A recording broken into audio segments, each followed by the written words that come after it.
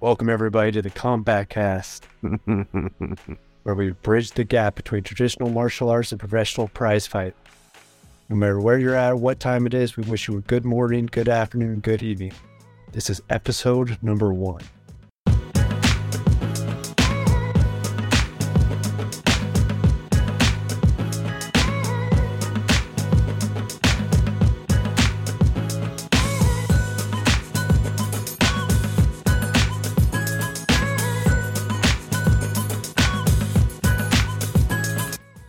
We're going to start out with a couple introductions. Neil, you want to go ahead?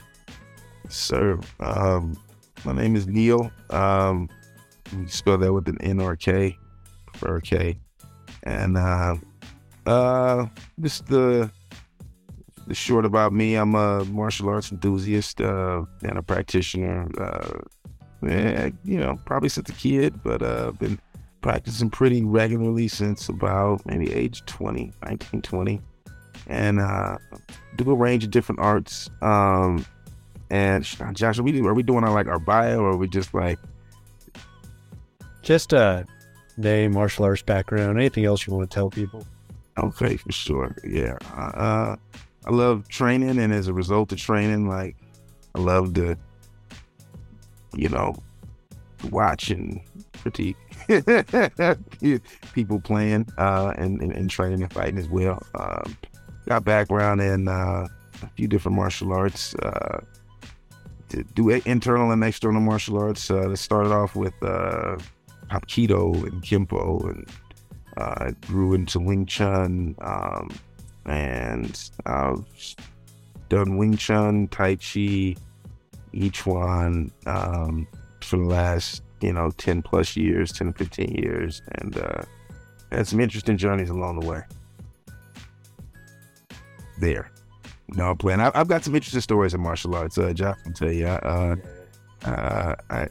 got kicked out of my school once for for training with the wrong teacher. Bro, we're going to cover that on another podcast, man. I definitely want to discuss the loyalty aspect of traditional martial arts, man. That's a great story for that one. I was rejected and exiled. I was expelled from my school by my teacher. I was his oldest student. I was cast aside for not having loyalty. But it's been a fun journey for sure. All right, you stabbed him in the back. You betrayed him by bettering yourself. Right. So many politics in school, right? Yeah, that'll be a fun episode. Join at the end for that one. My name's Josh. Similar to Neil, I have a little background in traditional martial arts. I also have a background in more modernized versions like boxing. Me and Neil actually met in Wing Chun about 11, 12 years ago, something like that. Yeah. So that's actually where we met. It's doing Wing Chun Kung Fu. I also have done parkour for about 7-8 years now. I did boxing for about 3 years, and I'm currently doing jiu-jitsu. I just started that about 6 months ago. It's kind of funny how that all kind of works out, right? Like Neil, we met at Wing Chun. We kind of separated, did our own different forms of martial arts, and then we both organically gone to jiu-jitsu. Yeah. At the same time. Yeah. And I think what's super cool about it is that we ended up in very different types of jiu-jitsu environments. Yeah. You would think with the type of martial arts background I have, more boxing, stuff like that, I would have gravitated more towards the MMA jiu-jitsu. Right. That's actually where you ended up. I ended up in more traditional jiu-jitsu. For real. It's funny how that stuff works, man. Mm-hmm. The first segment of the podcast is, we want to share our journey so far through jiu-jitsu, Mm-hmm. as two people who are very experienced in combat in many different forms. We're very inexperienced in this particular one. Right. And I just want to remind everybody that it doesn't matter, where you start. You all have your ups and downs. It just gets better, the longer you do it. Yeah. So Neil, do you want you want to go ahead and share your first few months doing jiu-jitsu and where you're at now, what it feels like? Yeah, like, let's see, I guess I got signed up about a year ago, and I've been through kind of two journeys with it. I was pretty consistent for about 3 months. Then life happened, and I got inconsistent for about 3 months, and then I got back consistent for about 2 to 3 months, and then I got inconsistent again for another two months. So my journey was good. It started with really just understanding the vocabulary, and really I do a lot of in-close grappling type of arts where you have to grab the body from close, where you look at angles, subtle angles to control your body leverage. And so I'm familiar with that. And a lot of those, those things translate from art to art, right? If you're familiar with those things. But the orientation of the art was so fun, right? Like, our bodies are used to doing the things we do standing on 2 feet on the ground, right? Like, going from a 2-legged animal to a 4-legged animal, essentially, is what jiu-jitsu, it's the premise is where you start from, right? So it's a different approach to learning the angles. So that made it fun too. It was new. It was new language, and so the things that I understood that translated over were really fun to play with in there. But understanding, there's things that I would find out in locks. It would be like, damn, I thought of that alone. Where standing up, I've seen so much at this point. There's very few things that, like I haven't come across at some point where it's like, oh, I've seen that before. Oh, I've seen a version of this. Oh, you know what I mean? Like, where it's on the ground, it's like, oh shit, I would have never thought of that. Like, that's genius. I love that, So, yeah. Yeah, dude, I totally agree, man. Mine's a little bit different, right? Because, like, I don't have too much grappling background. Mm-hmm. And, like, especially me coming from boxing. Like, I did boxing for 3 years before this, So, like, jiu-jitsu, it was, like, a completely different animal, man. And especially, like, the feeling. Like, I'm used to, like, coming in as a boxer. I was an okay boxer, I was definitely, like, amateur level boxer, right? Like, I felt really comfortable in there. Felt comfortable moving. I felt comfortable with everything. Coming into jiu-jitsu, though, it definitely felt like a fish out of water. Like, I got my ass beat consistently for at least a month. Just consistently, just like controlled, dominated, tapped. All right, get back up, do it again. Got 5 minutes of me getting tapped 3 or 4 times every single time, But yeah, like, I kept working at it, and I got a stripe, kept at it. Like you said, holidays came and stuff.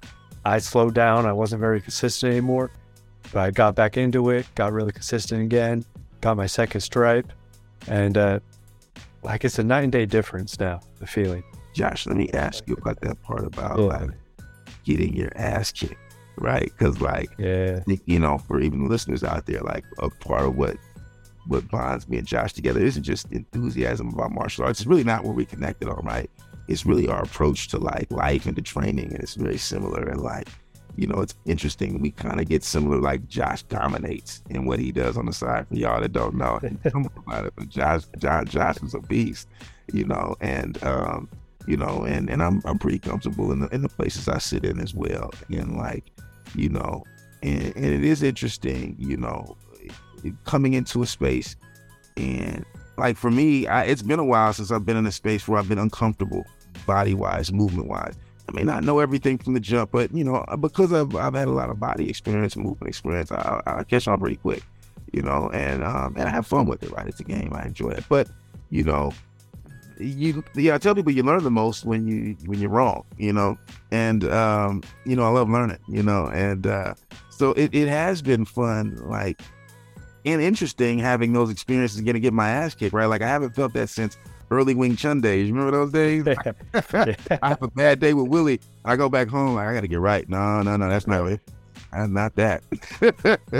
not even just Willie, man. Like, I remember those days, like, you feeling good about yourself. Right. And then, yeah, Sifu's like, all right, everybody circle around. And he takes us all out in like 2 seconds. Right. Damn. Real. They can like break your wrist and throw you down and Right. feel completely helpless. Gotta relax, man. Just gotta relax. Yeah, right. Yeah, what has the ass kicking part of this been like for you? And so for me, like, I feel like I learn the most when I get my ass kicked, right? Because I get frustrated, you know? Like, somebody gets me in an arm bar, I'm like, I don't want that to ever happen again. Like, what am I doing that allowed you to give me an arm bar? Then they tell me.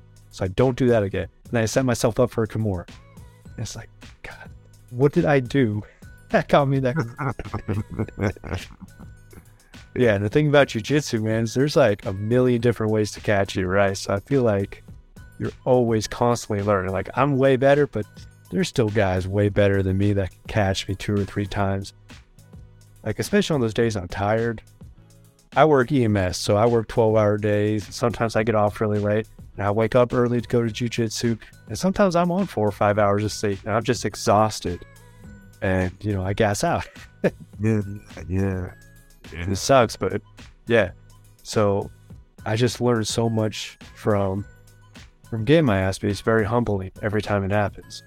You know, like, no matter how good I get at jiu-jitsu, there's always people that are above me that can kick my ass. And they humble me, and they keep me humble, so I never get too cocky or arrogant. Yeah, no, it's dope that you bring that up. And there's the concept that's been the key to, you know, the thing about internal arts, it's hard to get good in them. Not because it's super hard, because it's a different learning method, right? You're not learning through mastering techniques, you're learning through feeling. It's a different learning approach. And there's a key maxim that Greg used to talk about that I really took to heart, and it's helped me to this day, and it's investing in loss. You know, whether it's when you engaging with somebody and not being worried about losing, or doing something and not being worried about letting something go, like being willing to invest in loss. And it's dope to see how that shows up, you know, in some of the internal arts. You see it in the body, right? Like, if I invest in losing this piece here, the energy comes out on this side, right? That kind of thing. But, you know, it also happens just on deeper levels, right? Like, you know, like you said, being willing to lose and relax in the search for new things and let people do things on you. You see how things happen, and it doesn't happen again, or doesn't happen as many times if you're willing to have those experiences, you know.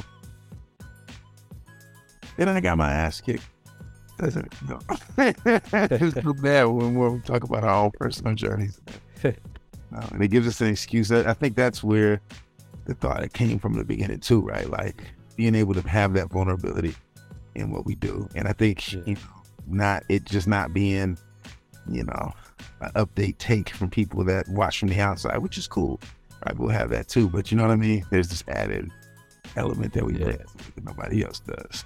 You know? Yeah. And I think it's cool for us to discuss it, because like, we are 2 people that are experienced martial artists, right? But we're also brand new martial artists in this new field, right? You know, and it's a way to, if there are any new martial artists out there, hopefully they can hear us and like realize that even we struggle, you know, like, we get our ass kicked, right? And we pick ourselves back up, and we keep coming and keep learning and keep rolling, right? And then soon we're not getting our ass kicked as much anymore. Speaking of getting our ass kicked, guess what I'm doing on Tuesday? What? I'm flying to Hawaii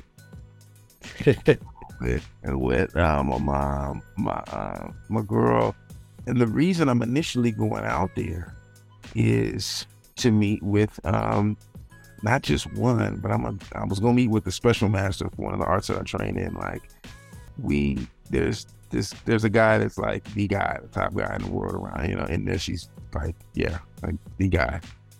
But the guy that's kind of one of his, like, maybe his top 2 or 3 guys, that, like, the guy that teaches us from Hawaii, like, comes and visits us, like, is like a top 5 guy, and this is the guy that teaches him, you know, and introduced him to the art. And so, like, it's just rare to get a chance to work with him. So I'm gonna get a chance to go meet and work with him, but I'm also gonna meet with my guy that's out there and my guy's brother that they, you know, they train the brothers, they grew up together, so they're at the same level. 3 of them are like super, like, probably like 5, you know, 3 out of the best 10 people in the world in the art, like, you know, all crazy. And then, like, there's another guy that my friend who trains Tai Chi with me, I'm going to be staying in his house in Hawaii. with the fam, and there's another Tai Chi master up the street that watches the house and runs a class or whatever. So I'm gonna get to, he's already arranged the introduction, so I'm gonna get to feel him, and we do a little push hands or whatever, and so it'll be fun. It'll be, it's gonna be a week of getting, reminded, tested, lessons from people that are, way beyond my experience level, and taking whatever feedback I can, and trying to get better with it. Yeah, that's awesome, man. Yeah, I met BJ Penn in Hawaii. Yeah, it's the same. He was okay, dope. Yeah, you met him from the governor. Yeah. Yeah, dude. He was awesome, dude. So he was taking some kids around on a bike ride, some native kids. Just a bike ride around the city at night. He was buying them all snacks and stuff. I just happened to be at the convenience store when he walked in. Awesome. Yeah. That's dope. My buddy that I'm going with, he used to train with him at the UFC gym. Or UFC gym, but he's like, yeah. You can tell the dude still trains. Like he's stocky, man. Like he's thick. I put my arm around him. I'm like, ooh, damn! Like this fool's still strong. Like, I know it was a trip. See, I was going out there last year. It was like all those BJ Penn for governor signs. Yeah. Yeah, I have no idea if he won or not. I wasn't really following that, but I don't think so. Yeah, he was super nice, super humble when I met him. I brought up the Matt Hughes fight. I did not bring up the GSP fight. I'm sure he would have no problem talking about it. I just wasn't sure, so focused on the good fights he won. Good ones. I remember Matt Hughes. Yeah, he's a good gatekeeper, man. Man, I remember how shocking it was when BJ Penn beat him. Man, yeah, BJ Penn was a beast. I don't want to get too off topic, but right. I used to love watching BJ Penn. But yeah, man, since we were just talking about like the starts of our journey and stuff, let's talk about fighters that are on the come up, like current MMA fighters that are on the come up. Neil, who are your top 3 fighters that are on the come up? I just want to give a little discretion to anybody that's listening. We have no set criteria for this. Our lists are probably going to be very different, but it'll be fun. So Neil, go ahead. Give me your 3. All right, let's go back and forth. So I got some honorable mentions. So if you want to go back and forth, I want to read off my honorable mentions. Just do honorable mentions first, yeah. All right, man. So my first one is Bo Nickel. He's the super prospect coming up. He just got signed off the Dana White Contender Series last year. He's currently 3-0, 27 years old, middleweight. He's a wrestler, former 3-time NCAA Division I champion. He was a finalist for the U.S. Olympic squad. He won the U.S. Nationals in wrestling. Striking looks very good for a wrestler. He's currently unranked, but that's definitely going to change very soon. He's probably going to be a top 10 by the end of this year. His next fight is on the UFC 285 Jones versus Gane card next week. He's the opening fight on the main card, so his very first fight is on the main card, so they're going to push this guy. The reason he didn't make my top 3 is I don't think he's going to get a title shot this year. No matter how fast he rises up, I don't think he's going to get it this year. My second honorable mention is Ian Gary. He's a 10-0, 25-year-old welterweight. He's from Ireland. He's a really good all-around mixed martial arts fighter. Former Cage Warriors welterweight champion. He has 6 finishes, 5 KO, TKO finishes, and 1 submission. Super fun, charismatic guy. Super fun interviewer. He's currently unranked, and his next fight is going to be next week as well, but he's on the early prelims. He's the last fight on the early prelims, so if you want to catch him, you got to watch the early prelims, before anybody else is there. But super cool fighter. Definitely think he's going to be a household name in the next couple of years.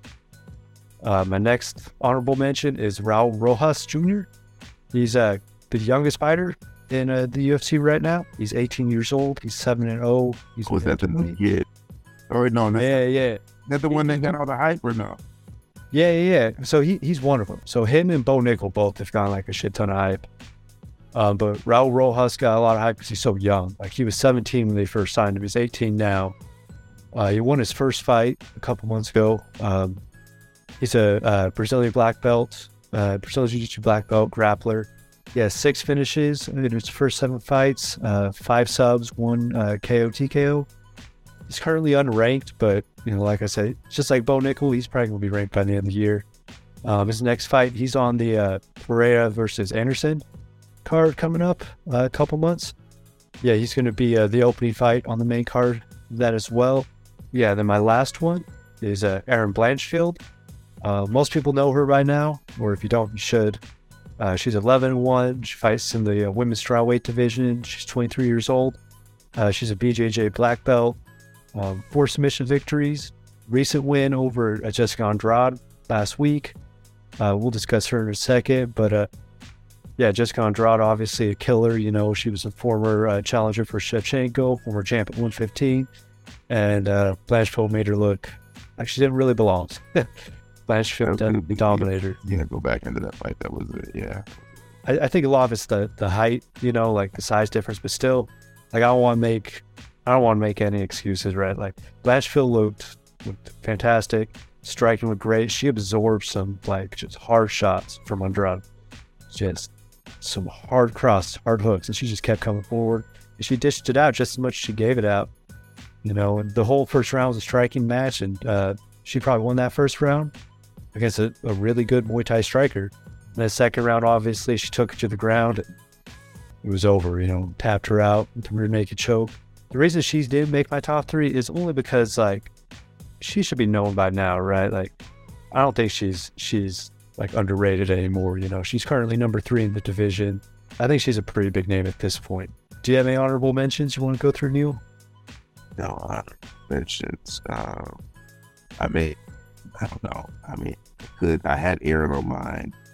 I like how you covered it, so it would be maybe redundant. So maybe, she'll be my honorable. I'd start with, I would say my number 1 is...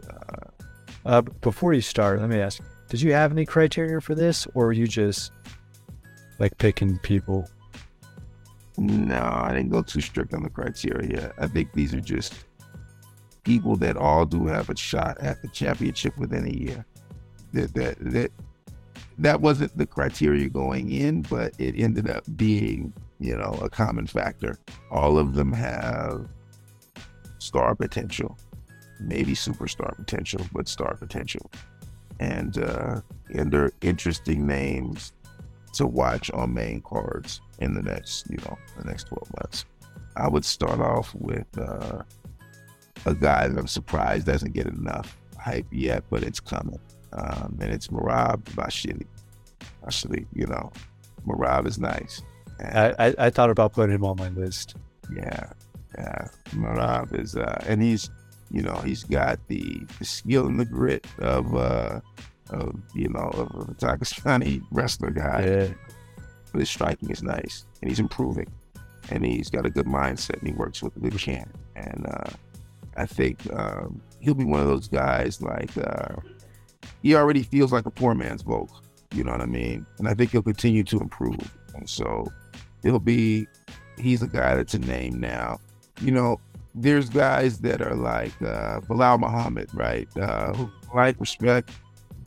Good fighter. Always strikes me a little bit of an overachiever. And I feel bad saying that because I feel like he's fighting that narrative now in his career. Really? But feel, skill wise. And this is me, hey, if me and Bilal ever get to meet, we can play. But just skill wise, I feel like he does more than I expect with what he's got. So it's nice to see him get to where he's at, because I'm like, oh, I didn't think he'd get that far. I didn't think he'd get this far. Damn, he's doing that. You know what I mean? So there's some guys that are like that, and it's good to see them come up and do their thing. And then there's some guys that they've got that shit, but they've got that talent to go with it. Merab kind of gives me those vibes. Man, it kind of feels like you're doing my boy Bilal dirty, man. Right, if you was disrespecting Bilal, I'm so good at. I'm team Bilal. I feel so bad, man. Bilal's nice. He had his one big. No, I feel bad because he had his one big fight right against Leon, and ended in a. What was it?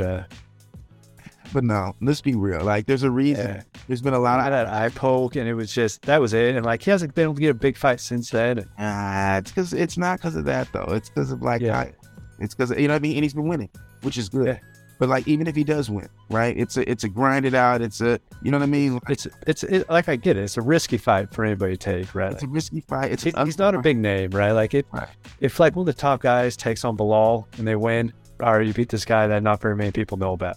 And then if they lose, like, you lost against this guy nobody knows about, right? Like, Bilal's respected, but he's just, I don't think he is. I'm talking about like just casual fans, right? Mm-hmm. Because at the end of the day, like when you're at the top, like it's not just good enough to like reach those hardcore fans. You got to reach the casual fans too, or else it's just going to be super hard for you to get that title shot. Like look at George Masvidal, right?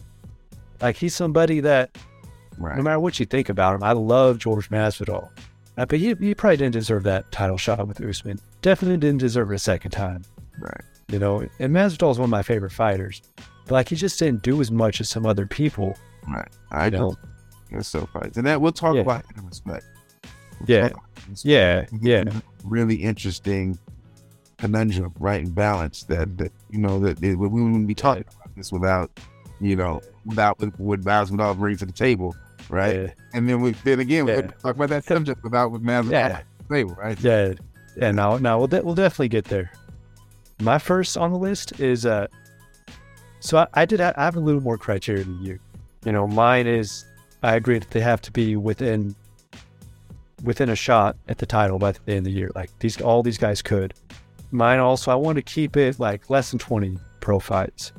And then the last criteria I had was I want to do fighters that either had a fight recently or are going to have a fight soon. I want to highlight these fighters that are coming up and that everybody has an opportunity to watch pretty soon. And so my first one is Jack Della Maddalena. No. I don't know if you saw him. He was on the Islam book fight. That's another easy one. That's a good one. That? No, I said that's another low-hanging fruit. That's a good one. Yeah, man. So he's a killer. I feel like people are starting to figure out how good he is. But this last fight absolutely dominated Randy Brown, man. First round submission, like he made it look easy, man. He's 14-2, welterweight, 26 years old. Very good all around, like great grappling, great striking. He has 13 finishes in his 14 wins, 11 KOs, TKOs, and 2 submissions. I think, like if he gets a couple big names coming up, like he could definitely be in that title conversation at the end of the year. He's currently ranked number 14th. And if you haven't seen his last fight, it's on UFC 284. It's Islam versus Volkanovski. He looks super impressive. So go check that fight out if you haven't seen it. Coming off 5 straight first round finishes, right? Yeah. You got anything else to add about Jack Della Maddalena? Need to watch more tape. And I want to go see some old tape too, because obviously doing his thing in the first round. Yeah. But for the first couple of the finishes I saw, I like what I saw. I haven't seen enough to know, but like, he's able to he's got damaging power early, and that also says something in martial arts, right? To not have to like warm up into it and be smooth here and ready, and to have that's a quality that means something. I guess my number 2 on the list would be another one less than 20 fights. Actually, it might be at 20 there, but it's Yan Xiaonan or Giant Xiaonan Yan. As this is somebody that's been knocking on the door in the women's division for a while. Doesn't have a name yet. Not style wise, but brand wise. Just like a poor person's, Zhang Weili right now. But in terms of just recognition. But stylistically, nice, brings a lot to the table. Got to see and train and play with her. Good ground game. Just really solid at the basics. Really solid at the basics. I think she has what it takes to definitely beat and stay with some of the folks at the top, like, you know, a Valentina, I don't know, like, you know what I mean? Like, you know, but from what I've seen, like, she could definitely be trading with, you know, anybody in that elite tier, if she keeps improving the way that I've seen. So yeah, I think she won her last one by decision. It was a good rank. Yeah, man, she's right there. You know, that division is just like murder's row, though. Right. Especially at the top, man. Like, right. Strawweight, you got Rose, you got Jan. No matter how you feel about Carla Esparza, like Carla Esparza is a tough fight. Anybody, and unless you're Jan. Well, that's the thing. I think Jan could hang with Carla. Like, I think it's a good matchup for Carla. Yeah, I think it's a good matchup for her, right? But still, you know, like, it's just all the way at the top. That's just a killer division.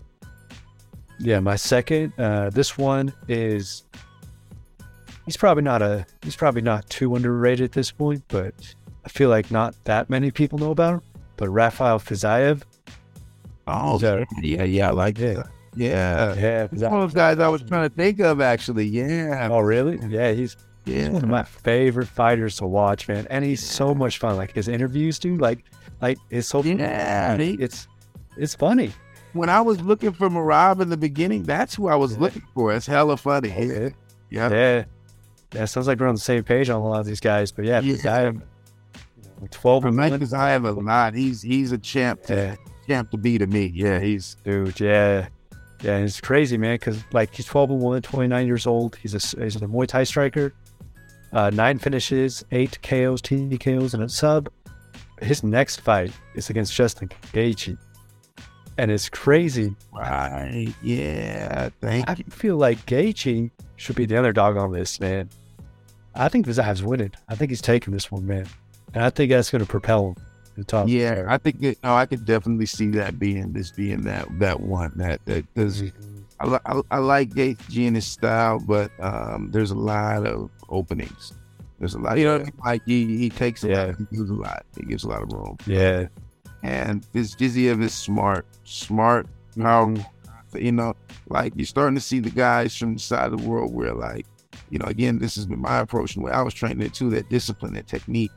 Things that I've criticized a lot, that I've seen in the MMA world a lot, where athleticism allows you to, you know, cover certain gaps and cover certain holes, where technique with that same athleticism makes it a no contest. Starting to see guys that have been doing that now, you know, years and years, and it's a difference maker. And I think with Fiziev, we're going to see that kind of thing. Like him versus Gaethje to me is the epitome of that kind of dynamic right there. Yeah, I think that's easily like the most exciting fight coming up. And we got some awesome title fights coming up like that. Awesome. What was that? Him versus Chandler. Yeah, that'd be a good fight. Chandler's fighting Conor, though, supposedly. I mean, we'll see.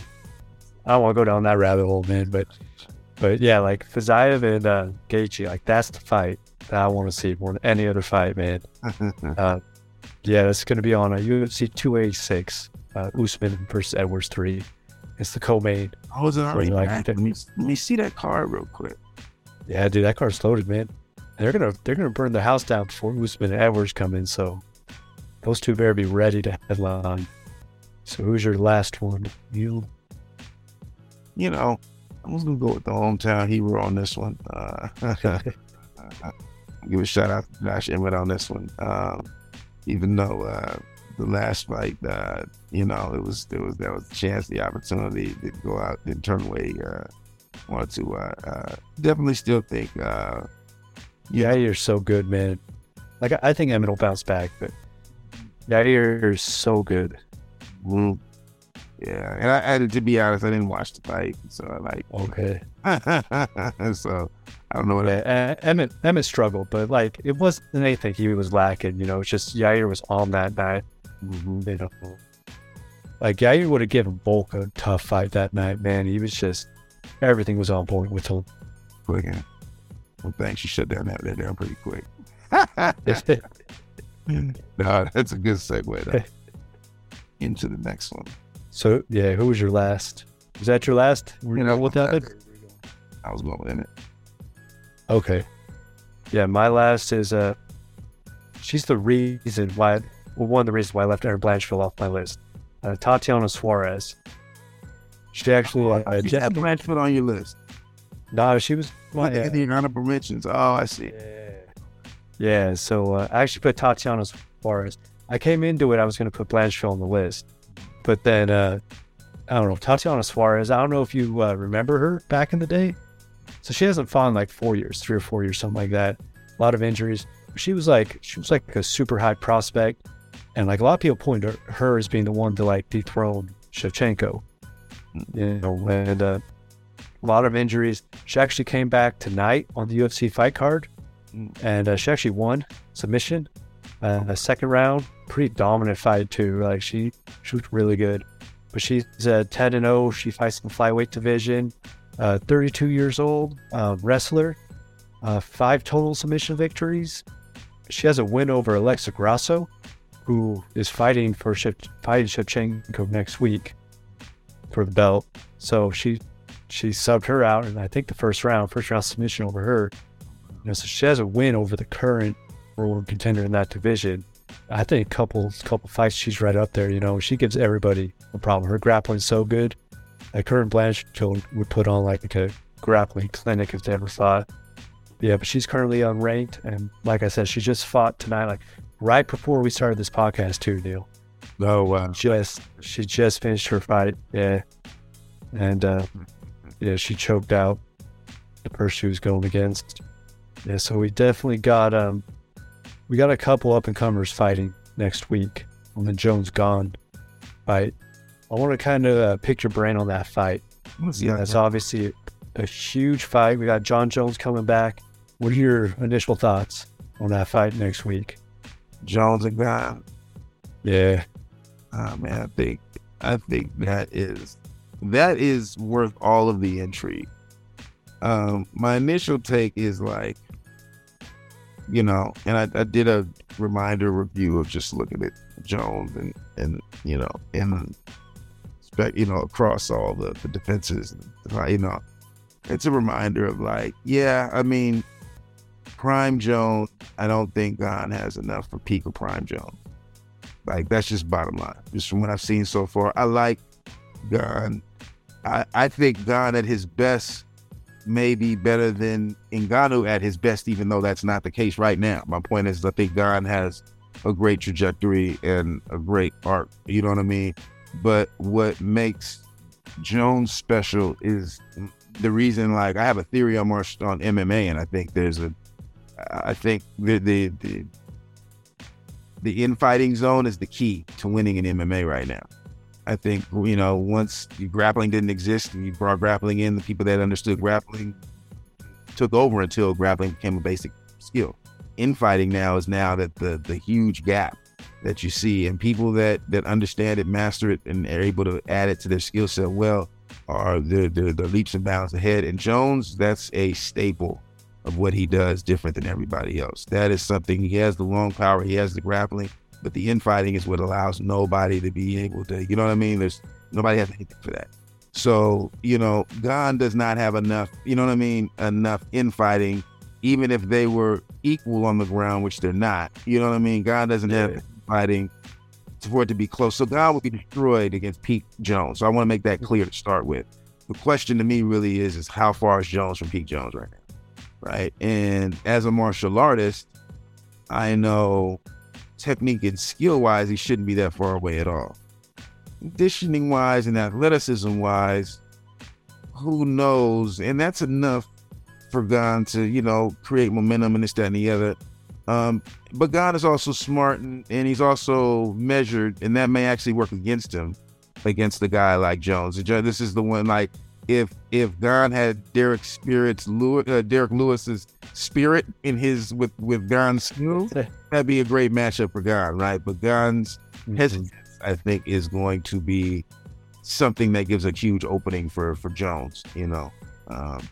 But with all that said, Jones could be very well be more out of shape than we expect. He could be rustier than we think. Because, you know what I mean? All those things could happen, and, you know, Gane could emerge the new guy. Yeah, so like I agree with you on a lot of that stuff. I think Cyril Gahn is a far better technician when it comes to striking, especially with the distance. He's so good at controlling distance. His footwork is so good, and he definitely has an advantage there over Jones. But like I said, Jones is a better, probably all-around striker, right? Like Jones can get in there. Jones is better with the kicks. Like he's more versatile. Like Gahn's good with the kicks, right? Like, but you kind of know what's coming.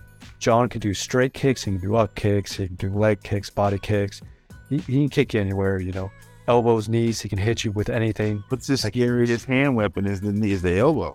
You know. Yeah, that's spinning back elbow that he can hit you from jab range. You know, it's insane. Or that little like diving elbow that he does when he comes in. You know, where he just has such long arms, it just gets in. But the range is going to be neutralized against Gahn, right? Because Gahn has almost the same reach. I think it's like maybe an inch shorter, which is basically nothing. And also like the weight is going to be interesting to see how John handles that. Because weight's a big thing when it comes to combat, right? Like you don't realize it unless you've gone against somebody significantly heavier than you. It's a lot. And this is John's very first fight at heavyweight. You know, he's used to fighting those guys at 205, even if they bulk up, right? Like even after the weigh-ins, they're 225 that he's fighting them at, versus a guy Gahn is what, 260, 255, just walking around. You know, that size is going to be interesting to see how John Jones handles that. And also what's interesting is the ring rust, you know, the conditioning. Like we haven't seen him since the Dominic Reyes fight, which was like 3 years ago. More like who knows how he's going to look. Right. But yeah, I agree with you. Prime Jones, definitely huge advantage over Cyril Gahn. And Jones is going to have a huge advantage grappling and wrestling. And that's why I think even the size is going to be like, this is an opportunity. I think Gahn has the capacity because not many people show up. Not many, you know, MMA that's the cool thing about it. Unlike boxing, like you can make tremendous strides in between your fights, mainly because the skill level of most MMA fighters is far below mastery. But in boxing, it's hard to, you know, it's really hard to prove who you are between fights. Gahn has an opportunity, if he strategizes well, to negate the things that would be difference makers. And that will come down to really good coaching. He's got good coaching, but I don't know if his coaching's that good. I think the weight, if he tries to pressure John with weight, an infighter embraces that. An infighter loves that. Because then he's going to make you, okay, that means if you're coming in, that means you're saying that you can fight me in close. Let's find out. Then it's going to be pop, pop, pop, pop. And if Gahn can't hold it there, he's going to take a strike or two, a significant strike or two up close. It's going to do two things. Regardless if it damages him or not, it's going to make him jumpy. You know what I mean? And if he starts getting jumpy early, you see what I'm saying? Then the flow will start. So that's what I'm interested to see. I'm wondering, so if Gahn uses his weight to pressure, that's the risk, right? And he doesn't grapple enough. He doesn't grapple well enough to control with his weight, the way that he would, you know, that a bigger guy normally would, you know? So if he pressures in with his weight that way, I feel like that's the risk. And then the other part is if he's just trying to use his weight in the strikes, when you're tall and when you understand your height in martial arts, height becomes weight. You learn how to turn the length into leverage that, you know, the same leverage you would get from pounds. You know what I mean? So Gahn can use his weight advantage in there, but it's going to have to be strategic. And I'm curious to see how that plays out. Yeah, like as far as length goes, they're both about the same length, right? Like this is the first guy that John Jones fought that's basically the same size as him. And as far as the weight goes, like Gahn doesn't even need to really like pressure with the weight. Like just the fact that he's bigger, like it just adds its own sense of pressure to it, right? Because like every hit you take hurts more, you feel it more. You know, like he's gonna feel every single one of those shots like Gahn throws at him more than he did against any light heavyweight opponent you've fought. No, yeah, for sure. And it's just, it kind of wears on you because you got to be on point more often against bigger guys because they hurt you more. It's weird to me. Like Jones is almost, he's like as big as a light heavyweight should be. He's been at the tip of, you know what I mean? He's not a Leon Edwards ass kind of like, no. You know, he's a big light heavyweight. and his height only makes it that much more so, right? Like to me, he's probably been. There's a reason he's doing heavyweight. That's probably where he's settled at, right? His body and his metabolism. It's probably a fight to get down to those those levels. And so, like, wouldn't be surprised if he's more comfy there than we know. Now, that doesn't mean that he's been there all his life, right? And fighting there all his life. But, you know, it also means, though, that, like, you know, like you said, those shots he's going to take are going to come hard. But the thing about Jones, and this is what, even though I've critiqued and got on his technique a lot, because I feel like I would love to train with Jones, right? And I would like, hey, boss, this is my idea, and you know, this is why I think, you know. But not to take anything away from him. He reminds me a lot of a young me, to be honest. And I'm not nobody, but I'm just saying, like, we come from a similar artistic background, right? So I see and know the technique and what you know what I mean, what it's supposed to look like and this, that, and the other. And so Jones has a gear, and he understands his technique is to the point where he's able to draw power at a different level of efficiency than these guys. There's a reason he can pull into that gear. And a lot of it does have to do with the time he spent with his technique. His technique is refined enough on some point. There's a reason why, like, when I was looking at MMA, if I had been a guy that came in my 20s, my jab would have been my sidekick all day. I always wonder, why is John Jones the only guy using his fucking sidekick? Why is nobody fucking sidekick? Because nobody has good enough. Yeah. Nobody, you know what I mean? Like, John Jones, and his guy has much to be desired, but compared to everybody else, light years, right? And that makes it versus sidekick. So like, you know, even though he's doing it legally and doing it right, he's sidekicking knees, right? Like, the different type of options you have, the way that the mindset that you have to pull out the weapon. That's what the difference is. He's got a different array of weapons and different things to use them than most of these guys come from. And I acknowledge that from seeing them playing the different arts. And so his power, the techniques that he can bring, the circular power, he can bring the spiral power. Most of the guys don't have access to that. So it gives him he can go places with power that other folks can't. So that's the other thing too. You know what I mean? Like, Gane is, even getting it from Ngannou, you could tell that was new. Like, he dealt with Derek Lewis well. Ngannou's got a skill to go with the size, right? He goes with Jones. Jones is going to be like Adesanya. That's going to be a, what's the word I'm looking for? A surprising, it's going to be a disturbing, surprising kind of power. Like, Adesanya has that kind of power that his opponents don't expect. They keep thinking, I think I know. You know, it's still more than you think. And he's got that Anderson Silva get touch. Right. It's like, where did that come from? You know what I mean? Like, Jones has that. And once you get hit, once a big guy gets hit with that, it fucks with him up here. It fucks with the head. You sure Jones has that, man? Because that's like one of my knocks on Jones, is that he doesn't have that. It's like, he doesn't knock people out, right? Like, he'll catch you. He got that, like, Nate Diaz type of style where he's gonna, like, death by 1,000 paper cuts, you know. Like, you can get your ass beat, but he ain't gonna put you out, you know. I mean, let me see. Maybe I'm just thinking of, like, the Gustafsson fight. You know what I mean? Like, because I mean, now that's that second Gus fight. Like, he does have him, right? Like, he's got that second DC fight, right? Like, a lot of it's not his. I'm sorry, right. But for having, like, how many championship fights does he have? Like 15? Crazy amount of championship fights. Most of them go the distance, you know. Right. And he's usually fighting the best version of everybody. And in my opinion, he's not putting, you know, after a certain point, he's not putting out his best effort each time. And I was gonna say, the other thing too, discipline. He hasn't done that. He hasn't done that in 15 years, man. Giving us the best version of Jones, you know. And that's what I was gonna say. I mean, the other thing is, like, there's a certain focus required. Like, my point is, if you put Jones into a corner, if you put the blades on, and you're going to get that power. That I feel like I've seen, right? Yeah. Him being able to pull it out on demand as need be, that's like, Pereira's probably one of the best in the game at that. Pull out that special type of power when he needs, at will, on command. That is a skill that has to be developed. I don't think John Jones has developed that skill, but I do believe he has that power. But John Jones has something else, you know. Like, I've never seen a fighter that's better in the 4th or 5th rounds than John Jones is. Yeah.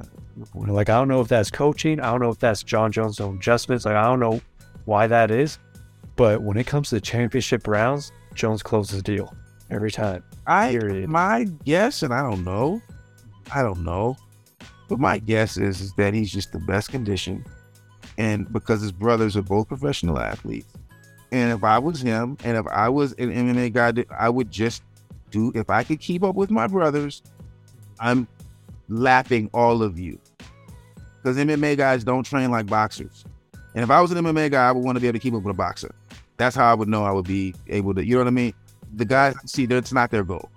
You know what I mean? Like, they want to have win, but that's not their, being a soccer player or boxer is not their goal. So to me, I don't know, but if Jon Jones was like around his brothers and like, I got to at least be able to keep up or halfway keep up, to me, that's, to me, that's what I see. Because we talk about the discipline, the silly and the goofy, and you know, but at the end of the day, there is an attention to technique, to detail that I see that is undeniable, right? Like, you can't lie to me on how much time you spent with your technique. I know what a perfect sidekick is supposed to look like. You know what I mean? And I know how far I've only seen less than 5 on one hand. You know what I mean? Like, and Jones is one of 2 or 3 people that I can say that has a decent one every time, right? Like, there's certain things that he does. There's like, yeah, even when he does his back elbows, right? Like, he doesn't, most of the ones I see, they're horrible, right? People give up their whole, like, I wish I was in a fight and somebody did that. I would the whole technique. But Jones, when I see him do it, it's a little sloppy, but it's not. It's like he doesn't, you know what I mean? So there's a certain level of the connection to his technique that he has, and I respect that. You know. Yeah. So I agree with you. It's a little bit sloppy, but in another sense, it's also like his footwork's very crisp on it. Like, you never see him lose balance when he throws that thing. Right. Exactly. You know, that part. He throws it. He's always in a good position to defend himself after that. He's really good with that, and I think Gane and Jones are both going to see things that they've never seen before in a fight. And it'll be really interesting to see who adjusts most to that. That's one of the reasons I'm going with Jones, because I think Jones is one of the best at making adjustments in the championship rounds, and I think he will. If it's a close fight going in the 4th, 5th round, I think Jones will do what he needs to do to figure out how to get those last 2 rounds. All right. What's your prediction? So who do you got? Who are you going to take in that? My gut tells me Jones in 4. So you think Jones is going to knock him out in 4? I think Jones gets it done in 4. Okay. I'm probably rooting for Gane by decision. Yeah. You know what I mean? Like, if I'm rooting for Gane anyway, right? Like I'm rooting for Gane. I don't care if it's a sub, if it's a KO. Right. I hope Gane pulls it out, man. Like, but he's a good guy. If you put some money on it, if you made me go in my bank account, put, a significant chunk of my money on there, I'm probably going with Jones in 4. Yeah. There's also like an experience gap between the two. Jones has more championship fights than Gane has total fights, right? Like, Jones is just, he's seen so much. I think he's going to adjust the 4th, 5th round. I think he wins by decision. Well, this is the other thing too. I think that we haven't factored in. It's either going to be his Conor moment or his Muhammad Ali, right? It's been a long time. And in twisted years, much less MMA years, right? So, he's got something to prove. Jones hasn't had something to prove for a long time.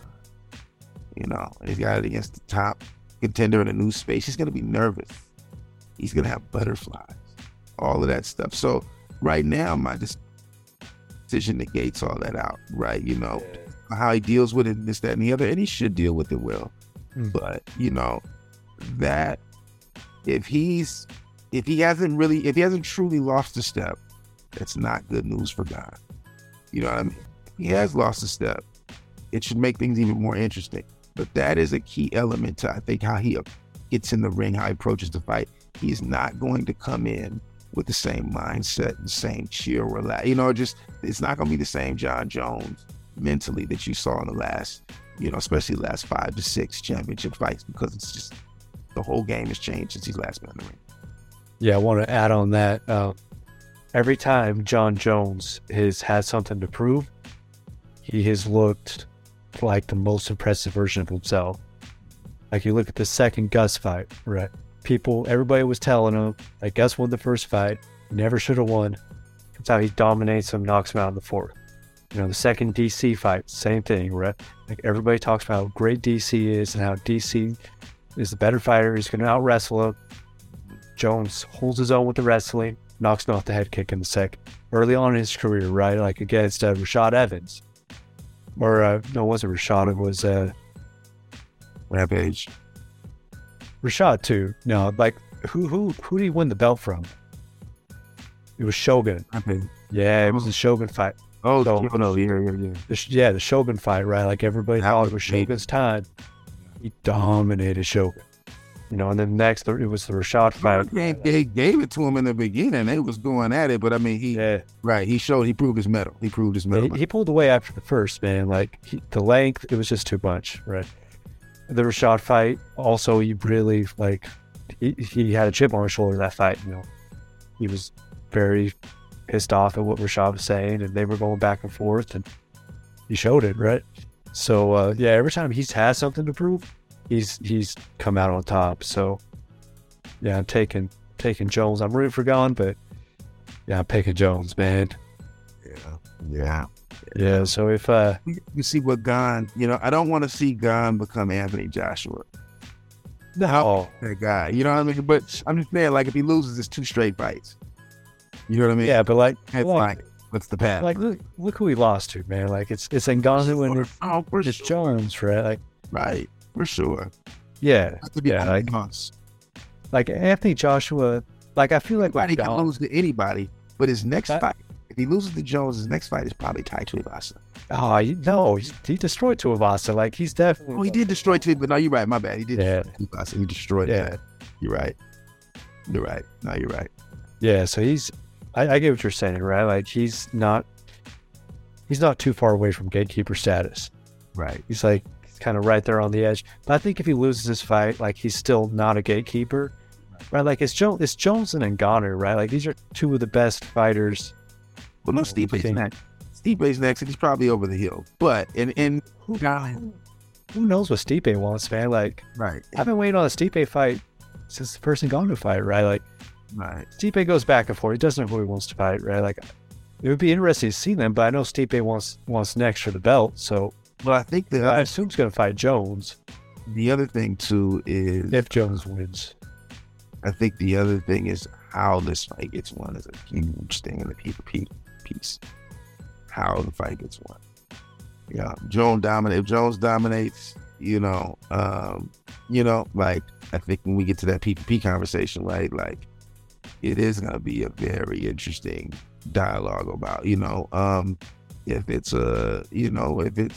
if it's close, and a split decision and controversial on the card, I think it's a win for Gon. It's a win for Gon. Split decision is probably a win for Gon. You know what I mean? So I do think the way that it happens, a knockout is a knockout. Yeah.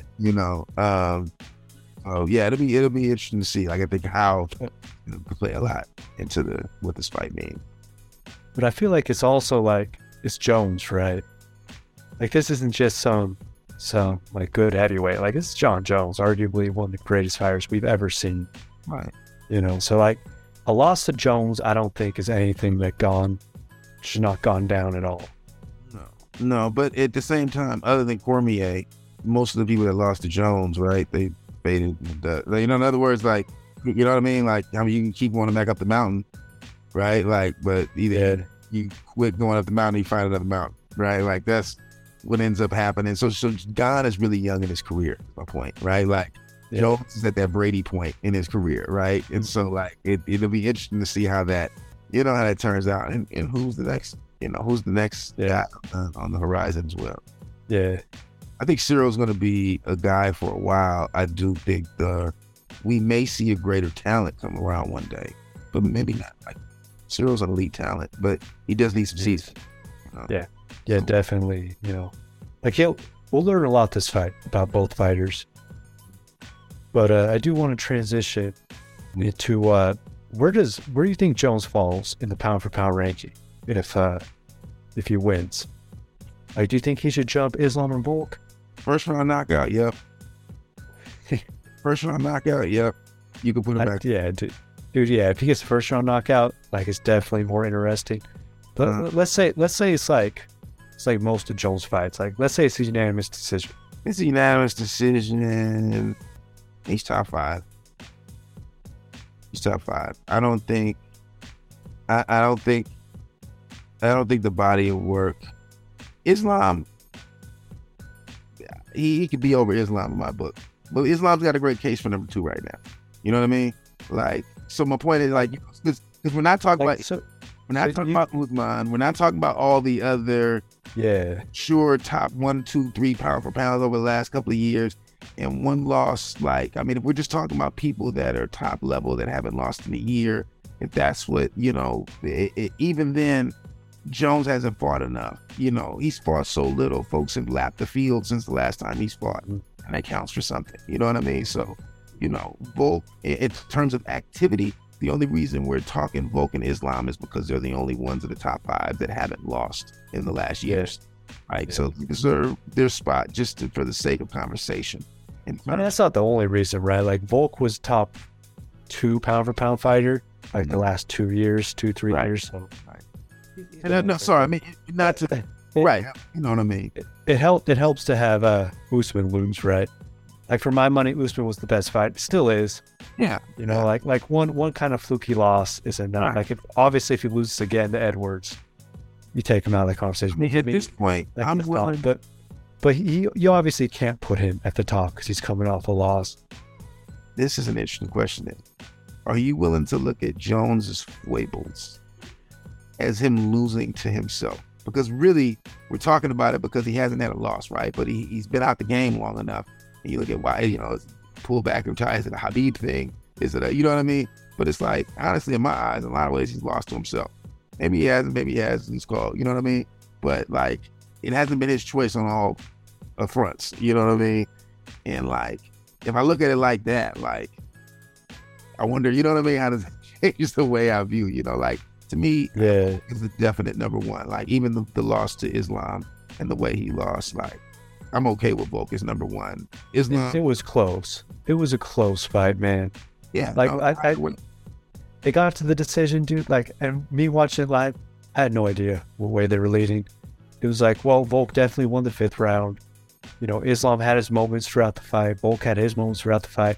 I don't know. Like, it could have gone either way. They could have given it either way, right? And the fact that they, you know, Volk being in that conversation plus body of work, I'm fine with the decision. Yeah. And giving it to Islam. Like, if Islam had dominated the fight and made it not questionable, it would have changed the results, right? Yeah. And we wouldn't be having the same discussion. So, you know, like, those two can be where they're at. My point is, I guess, it really comes down to the possible outcomes to where Jones lands, right? Like I said, first, even second round knockout.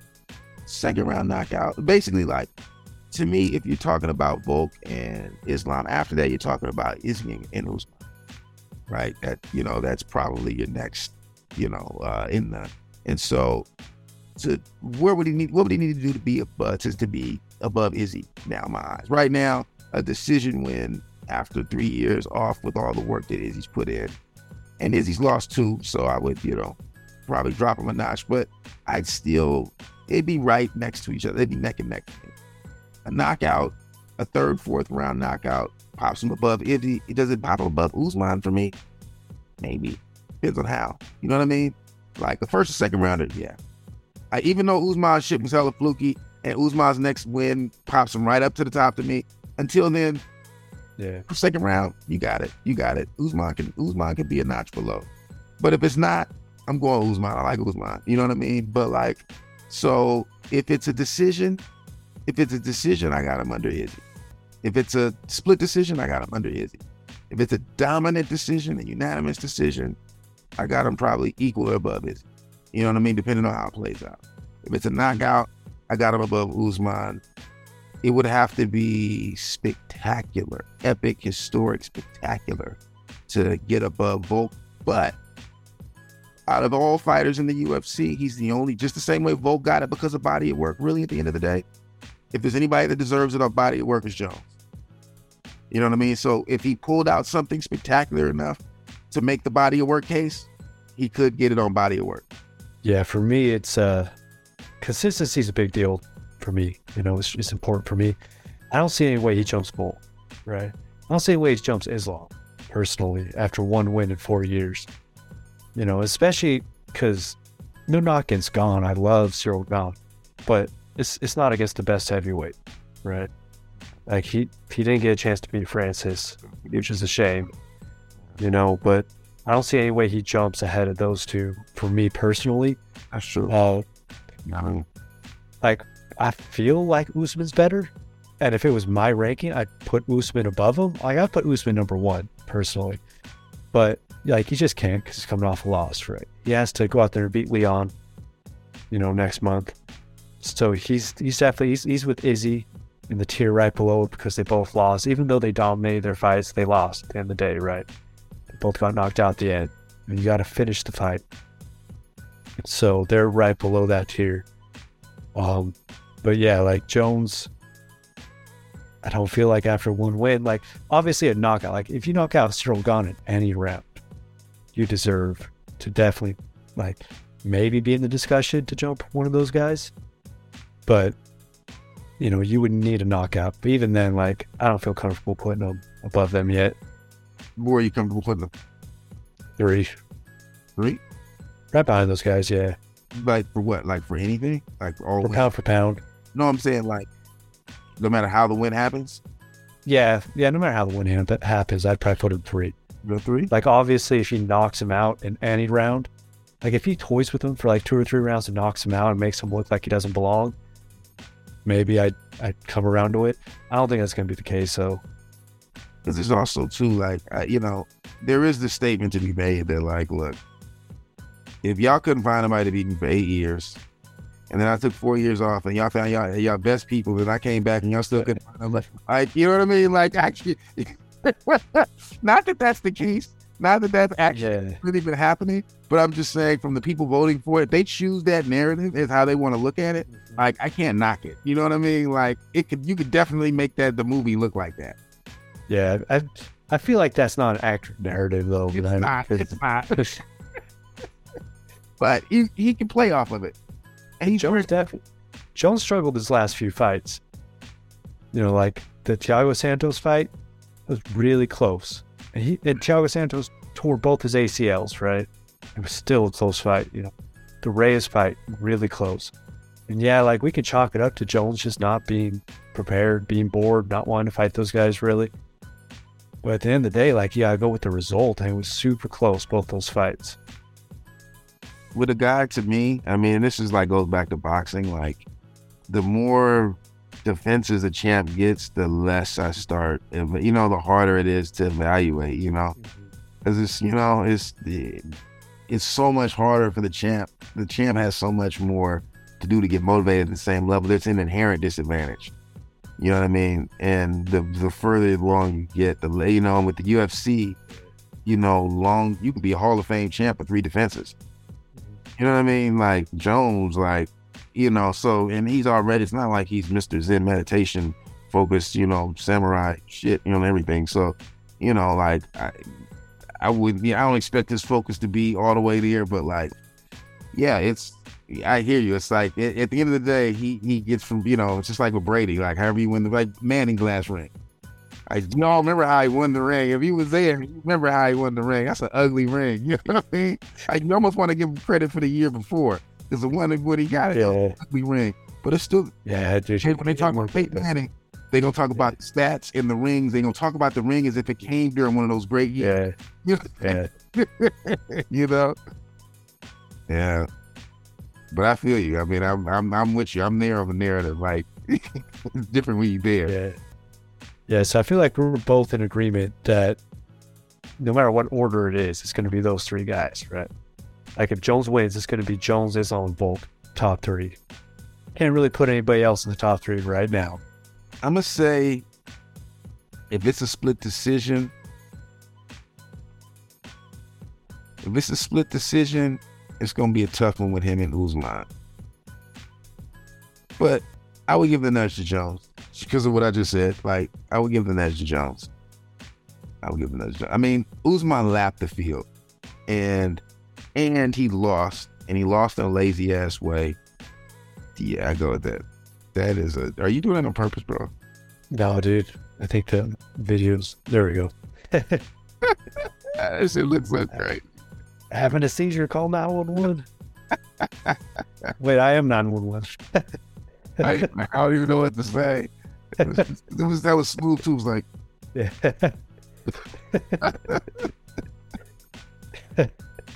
I was like, I didn't see you jump like that before. But so I do find those three guys interesting, right? And because Islam and Volk, right? Like, they just had, in my opinion, one of the best moments as far as like respect goes. You know, like Volk, even though he lost, showed nothing but respect for Islam. Islam showed nothing but respect for Volk, right? Like before the fight, after the fight, like everything about that fight was centered on respect. And we're throwing somebody like Jones in the conversation with them. And Jones is arguably the most disrespectful fighter that we've ever seen, or one of them, right? And then, like, it doesn't just go with his mouth, right? Like, his mouth, there's been other people that have been more disrespectful verbally than Jones, but just the complete lack of respect he's shown towards the sport in general, you know. Popped twice for PEDs, you know, drinking and driving. He's been stripped multiple times of the belt. He's been on record saying he's hidden from drug testers, you know, like he's sitting there in the ring till drug tester leaves, right? Just stories like that. And so I want to talk about the role that respect plays in traditional martial arts and how that also plays in prize fighting and professional fight. definitely. And just note for next time, we have definitely got to hit the bottom half of the PvP next time, because that's where it's fun. That's where it's juicy. But next time, next time, man, we're gonna have some answers on these big fights. You know, right? We'll have a little more clarity, right? Where right. fall? Where did Jones fall? Where's Edwards fall? Right, Valley. Right. Exactly. Right. I feel like if Edwards loses, he's out of the top 10 pound. Personally. Really? Yeah. Probably. Yeah, because he wasn't the top how he more. Well, yeah, obviously, if it's a close fight, I don't think it's going to be. If he loses, like the way Glover lost, like Glover's a legitimate top 10 conversation. That's all I'm saying. You know, regardless of, you know, and maybe I'm, you know, it was bloody and ugly, but like, I see this Usman Edwards fight, honestly, similar to like the GSP Matt Serra fight or Matt Hughes fight. You know, the second one where it's just like, GSP's not taking any chances anymore, right? He's not playing this BS with the stand-up game and flashy punches. Nope, I'm gonna wrestle you. I'm gonna dominate you. I'm gonna hold you a distance. That's why I see Usman playing this one. I don't think it's gonna be close. I don't think it's gonna be exciting either. I think it's gonna be an incredibly boring fight. Probably. That's no knock on Edwards, right? Like, Edwards is a great fighter, totally deserves everything he's got. And I'm so glad that he was able to get that moment with the belt. And I'm so glad he gets to headline a card in London.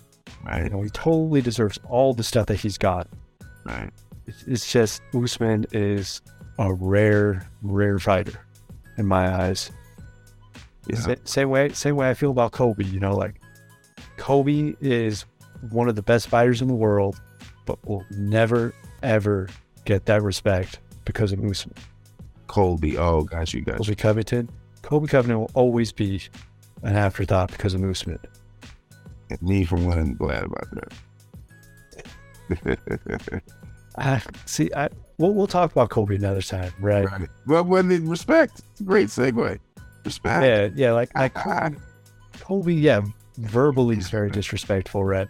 But at the same time, like, I understand it's an act, right? Like, deep down, he's probably a really good guy, deep down. But like, to him, it's pro wrestling, you know? Like, he wants to rile people up. He wants to get under your skin. That's what wrestlers do. Wrestlers been doing this forever, right? Like, they've been getting on the mic, pissing off the fans and insulting them, right? Making fun of them and calling them stupid and all this stuff that Kobe does, right? But yeah, so like, he does that because, you know, he wants to be the bad guy. He wants to be a heel. No, but he's well documented as being that guy trying to be that guy, behind the scenes, too much and this, that, and the other. But like, in other words, Lazy, right? Like ever since he took on that persona. No, like that. Because he was, that. He got it because he was super cool with his folks before he figured it out and turned it on. Exactly. But he wasn't able to manage friendships and relationships with it. So to me, that says something, right? It says something if you got this great idea. It's one thing if you just play the heel role, but if you lose all your friendships because you're overplaying the role, like you're doing method acting, and now you are your like that you don't just get a pass on like I'm not too deep into my role, right? Like to me, Jones is the same thing, right? Like I wanted to be the best. I don't think Jones is a role, man. I think that's how Jones really is. No, but that's my point. Like with Colby, I think there's a little bit of that too. There's a little bit of that too. But like with Jones, like it was always there. Like even when he was like coming up before he won the belt, he was being all like super humble and stuff. Like there were stories coming out from his camps where it's like, nah, this guy's fake. It's fake. This is how he is, right? Like he just does his stuff for the cameras. Like Colby was never like that. Like coming up, Colby never had that reputation. But then you have that moment where he decided he was going to be a wrestler, right? Like take the wrestling route with the persona. And that's when all that stuff changed, right? There's that split, where Jones never really had that, right? Jones, there's always been those like stories about him being like that in real life. Yeah. I mean, I don't count on like, go ahead, sir. I was just going to ask, like, do you think there is a place for respect in professional or prize fighting? Because like at this point, it's about making money. It's about selling, and respect. Let's be honest, usually doesn't sell as much as disrespect. I think the key word. I think you said a key word: prize fighting. Right. Like, why does respect even exist in fighting? Right. On some levels, just to temper it, right? So we're not just fighting for the sake of fighting and it's fighting for my ego and best and and we all just burn the village down on fucking pride porn, right? But so the nature of fighting, like there needs to be some respect in there just to stop at some point, right? To agree to stop, and so prize fighting. Why do we use the word prize fighting? What makes it different than fighting? You know what I mean? There's a prize. You know what I mean? There's a, and the respect, gravitates around that, right? Like hopefully there's respect for that. But the fact that there's a prize, right, already changes the context between prize fighting and traditional fighting. Fighting to save my village, fighting to defend my people, fighting to, fighting for the prize, fighting for the, you know what I mean? So there's already going to be a limit, right? There's already, where the whole thing exists to either pump up the ego, whether it's to show yourself you're a champion, to make enough money, to do whatever, you know what I mean? Like the context is different, right? So the context of fighting is different, so the context of respect will alter to some extent. I would say, this is an irony, that I saw a video this week of Raleigh and Gervonta meeting up in a parking lot, right? It looked like it was fine. And to me, I love that moment. I absolutely love that moment. It was like the epitome of true respect in the balance, where the perfect balance between real respect and prize fighting respect was in that moment, right? Like Raleigh's obviously sold the fight as great as it could be. It was funny because when you really look at them both, I remember having a conversation with you. It's like, they did a great job selling this fight. Like, oh yeah. Raleigh's not this mad at Gervonta. Gervonta got caught up and forgot. He doesn't really, that mad. He doesn't really caring that much about that. He just sold the fight, right? And you understand, Raleigh did what he was supposed to, made a name for himself. That, cool, right? Gervonta moves on in the ladder to his career. Raleigh's been through some things since then, right? He got the tape coming out and getting knocked out in practice. It's not great for his career, He's not really an attractive opponent to big guys right now, because now you don't want to lose that. You know what I mean? Yeah. So you can see he's going through some spaces in his career, and the way that he made it personal for Gervonta could have took the low road. Gervonta could have, kept and stayed in that space that Raleigh, justifiably, you know what I mean? He threw a little joke. They had the little, you know what I mean? But like, it was all respect. It was all love. He didn't make him feel a certain way. You could tell, you know what I mean? And you could tell Raleigh left with his dignity. You know what I mean? Like, Devonta left, look, and to me, it was a great show of that balance, right? Like, we wouldn't have an industry where we're talking about, right? Like, without selling the fight, right? Much as I love it, right? The boxing will be a small world if all the stars were Andre Wards, you know what I mean? And Right.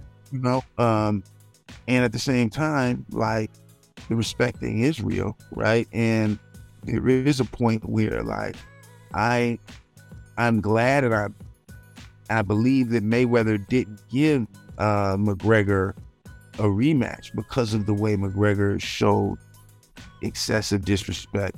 You know what I mean? Like, now you're hurting the brand of my people.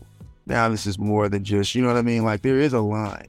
There is a place for Khabib to give a rematch. You know what I mean? There's a place, where respect matters. And there's a place where, like, Conor would try to cross it at levels that, you know what I mean? Like, like, he would give that sense of, like, I'm the king that conquers your people. You are like those weak ass people that I'm going to, you know what I mean? Those tones, those little, like you sense them. I mean, Yeah. So yeah, on a similar note, like we were talking about this, the Conor and Khabib thing, right? That Khabib refused to give him a rematch because of the disrespect. Like, no matter how much money the UFC threw at him, wasn't going to give it. Love that. And it's interesting that that was the case. And then we have something with Islam and Volk, where they both fought. It was a really good fight. And Volk showed nothing but respect to Islam after that fight, despite the loss. And now Islam is more than happy to give him a rematch. Like, sometimes it does pay dividends to be respectful in prize fighting. Nice to see it. Mm-hmm. Nice to see that, And also, the Islam Volk fight was one of the highest selling fights in UFC history, built on respect. So I do think there's a place for it in prize fighting. Yeah.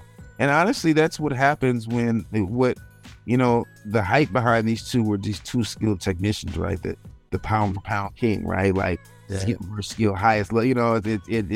It's what they'll sell Shakur and Loma on. You don't need half level when the skill's that great. Yeah. You know what I mean? But using the skill, you don't have to be able to choose from when you're the promoter. And then you got to figure shit out. And the easiest thing to sell a fight on is being disrespected. Right? So, I mean, that's, if you think about what sells fights, Exactly. Disrespect sells fights. Exactly. So where does respect fit in? And you know what I mean? Exactly. It's a conundrum, Exactly. Like, you listen to, like, anybody who wins championships, right? Like, they always find a spot where they were disrespected, even if they're the favorite, right? Right. Like you look at the Chiefs, they won the Super Bowl this year, got the best quarterback in the league. Not that many people, like, picked them to lose, right? Yeah, they're still like, Chelsea, right? Chelsea acting like everybody disrespected. Right. Like, what? Everybody's supposed to pick you every year, bro. Like, if they don't pick you, and they just, yeah, right. Y'all getting used to that. And the Warriors were doing the same thing too. Warriors did the same thing last year. Right. Yeah. Right. I mean, it was fair not to expect y'all coming.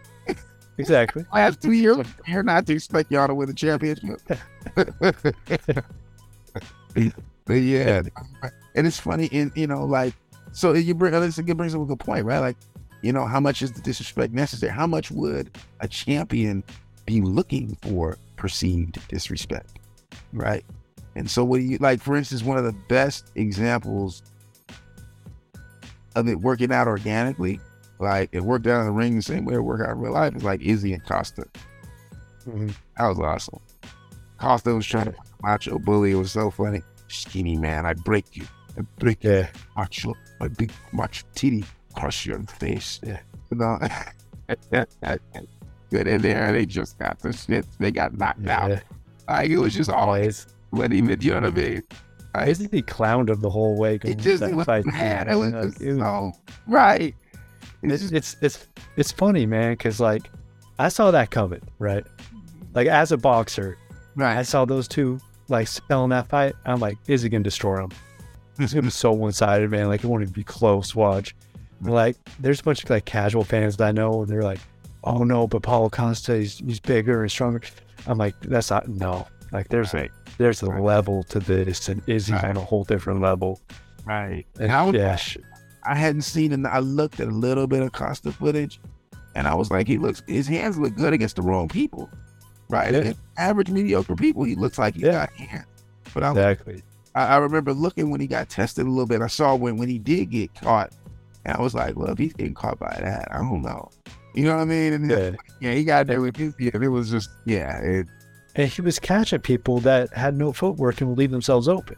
Right. It's like, when his big ass body catches you and he's got decent technique, it looks like the Incredible Hulk just caught, like Mike Tyson, It looks nasty, right? But but then you got somebody like Izzy who can dance around the whole.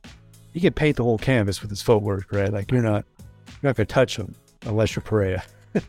Right. And well, even Pereira didn't touch him for most of the fight, but right, the respect. So like Izzy and we keep talking about fighters with this, but like I think Izzy and what do you think about the respect dynamic between Izzy and Pereira? I'm not sure exactly. What are you asking me exactly? To describe it. So I'll describe, and I'll give an example of what I'm thinking I'll describe it, right? Like, because it's weird, right? It's not like there's a great disrespect, and it's not like there's a great right? They have something that is rare that we're missing that, I mean, say missing, but we don't see a lot. It's really the whole thing that builds behind this, like, they have blood feud. They have the type of, that's like mortal enemy. Right? Not that they are, but on a Pride Eagle level, that's like a mortal enemy. Like you exist, your existence is a threat to my, to who I am and my greatness. You know what I mean? Both ends. Right? As long as you live, and so like you see this intensity of it, but the very reason that it's there, because none of it's personal, none of it's got to the point where nobody's hurt anybody's cousin, the mother, or anything. But there's a deep respect for the human. Pereira respects the fuck out of Adesanya. Don't get me wrong. He knows Adesanya is his ticket to greatness, but he respects the fuck out of him, right? And the same thing with Adesanya. Adesanya respects Pereira. It's kind of like Avatar, right? Like, you level, like the two enemies, they're mortal enemies. They respect each other. They don't like each other. You know what I mean? Yeah. But they respect each other. Yeah. There's nothing like inherently disrespectful about the way they go at each other. There's tension there. But it feels disrespectful. Like it's almost if you like Izzy, Pereira feels like, fuck you, dude. Why are you trying to take him out, right? And if you like Pereira, Izzy's like, fuck you. Why don't you just get out the way so my guy can be great, Yeah, like they both got points, right? Like Izzy's point is that he's the better striker, which you can argue he is. Pereira's point is he has all the wins. It doesn't matter. Right. And I think it drives both of them crazy, like Pereira wants everybody to see him as the guy that keeps beating Izzy. Like there should be no more conversation. He's won 3 times against this man in 2 different sports. And Izzy's like, that's not the point. Like I dominate you in those and then you catch me at the end. There's like this tension there. Right. Yep. It probably feels like more. And they will. I like that point you made about them needing each other, because Pereira needs Izzy to be great, and Izzy needs to beat Pereira if he wants to be great. They are each other. It's like Batman and the Joker. They need each other. Right. Yeah. Exactly. And there's an interesting. Yeah. There's this the respect dynamic there is really interesting. It's like Batman and Joker. Yeah. Deep respect there. Mm-hmm. The deep respect there. In the movies, you never see Batman kill the Joker. No. There's a deep respect there. Mm-hmm. Yeah, exactly. How do you deal with disrespect in the gym? When's the last time you felt it? Personally, like, I don't ever have any experiences where people have been flat out disrespectful. I mean, kinda. So, like one time I was sparring against a amateur guy. This was like when I was new to sparring and boxing. This guy comes up and he just stands in the middle of the ring, holds his hands up, right? Like he's not going to throw any punches. He's just going to sit there and try to clown him. Okay. I was like, okay, so I just set him up, right? Like I set him up and I caught him with a couple shots. And I pushed him back And at that point, that's when that stopped. But that's like the only sign of like disrespect I've dealt with personally. Okay. You know, like everything else has been always super respectful in the gym. Yeah. But it's like what we were talking about, you know, there must be prize fighting in martial arts, you know. Like we ain't prize fighting in the gym. Like there's nothing on the line. So it's a lot easier for us to be respectful. And, you know, we view each other almost as a team, you know, so we want the best for everybody. You know, like I'm not going for what you're going for. You're not going for what I'm going for. It's all good. We're different weight classes. We're just helping each other out. But yeah, you get the prize fight, and you know, so it's a little bit different. Right. Yeah, no, it's disrespect sells fights. Mm-hmm. Yeah, you almost need that sometimes, you know. Respect sells relationships, you know. It does. Like respect, I feel like you can only sell respect in fights if, you know, you are two at the top people, like Volk and Islam, right? Like they were able to sell that fight because they're two of the best. So what are some experiences you have with respect or disrespect in martial arts? Well, I guess I've seen the gamut. You know, obviously the extremes, you know, like we talked about with Craig, we placed out of classes. And, you know, also being an unlikely person in different spaces. So like you said, it's not usually blatant disrespect. Sometimes it'll be subtle. And disrespect it's in the eye of the beholder, right? So like things that my peers may say to me, like they think it's disrespectful, I may not take it as disrespectful. Be like, oh, you just don't know me, and you know what I mean? Like if you feel like that after you touch me, maybe it's different, right? Like, but like, you know, just don't know who I am or whatever yet. I think disrespect shows up in two ways. Like when people are so focused on winning that they not only begin changing the rules, the context to help them win, but when your safety goes out the window for them to do that, right? I take that as disrespectful. Because usually, most of the people, usually anybody that I'm having this situation with is less skilled than me, for one. Right, like the people that are more skilled than me, I don't have a safety issue ever. That's that's a big criteria for you to be there. You know, and so for two, you know, for one, it's like, you know, if they're so worried on winning and they're not focused on anybody's safety, and they're working with somebody that has more control of their safety than they do, you know what I mean? Like, I don't feel like you have that's arrogant to forget that. Right? Like, and it's okay. We all get caught up in our stuff, but now, like, when you're reminded and you continue to forget, you're going to get surprised, right? Like I'm going to have to do something I probably have to do it in a way that doesn't hurt you, but like that also jars you. You know what I mean? So the way that you remember it, these interactions. So I've definitely had a few kind of things like that happen before.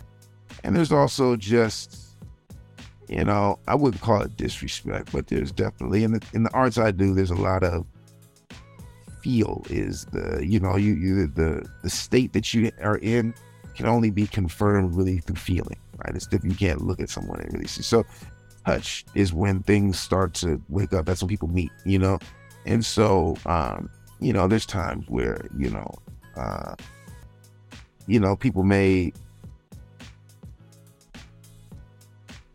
put you in a box or think this or think that, you know, until they touch you. But that's gone away more and more because over the years, I've just gotten to the point, like, I embrace that. Like, if my touch doesn't make you a fan by the end of the day, I've done something wrong. You know what I mean? Yeah. And I've come to find out more and more that ends up being the case. Like, if you feel the touch, you get moved around and you're still an asshole at the end of it, like, that's interesting. It doesn't happen much. You know what I mean? Like, I can count maybe one or two that's happened. It doesn't happen much. But usually by the end, like, I've definitely had multiple times where somebody thought they were teaching me and I was all open for that, but by the end I'm teaching them, and that's you question, you know? Yeah. I've been really blessed as far as like my martial arts training goes, and having like really good coaches and trainers that like don't put up with disrespect.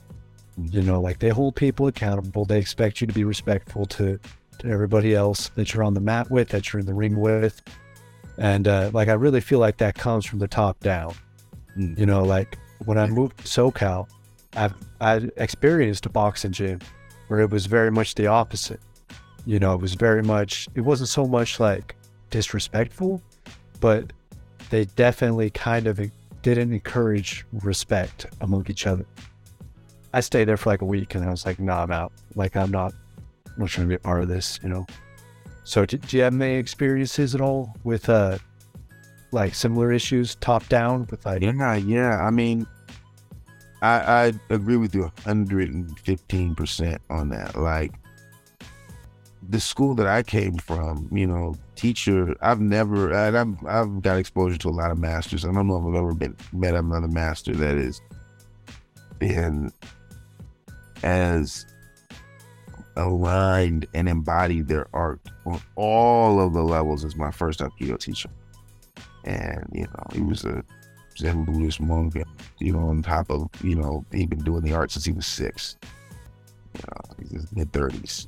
Like, you know, the level of respect, you know, was not only on the highest level there, but like, just start the class and to end the class. The most important thing that he wanted us to take away were the tenets of the art.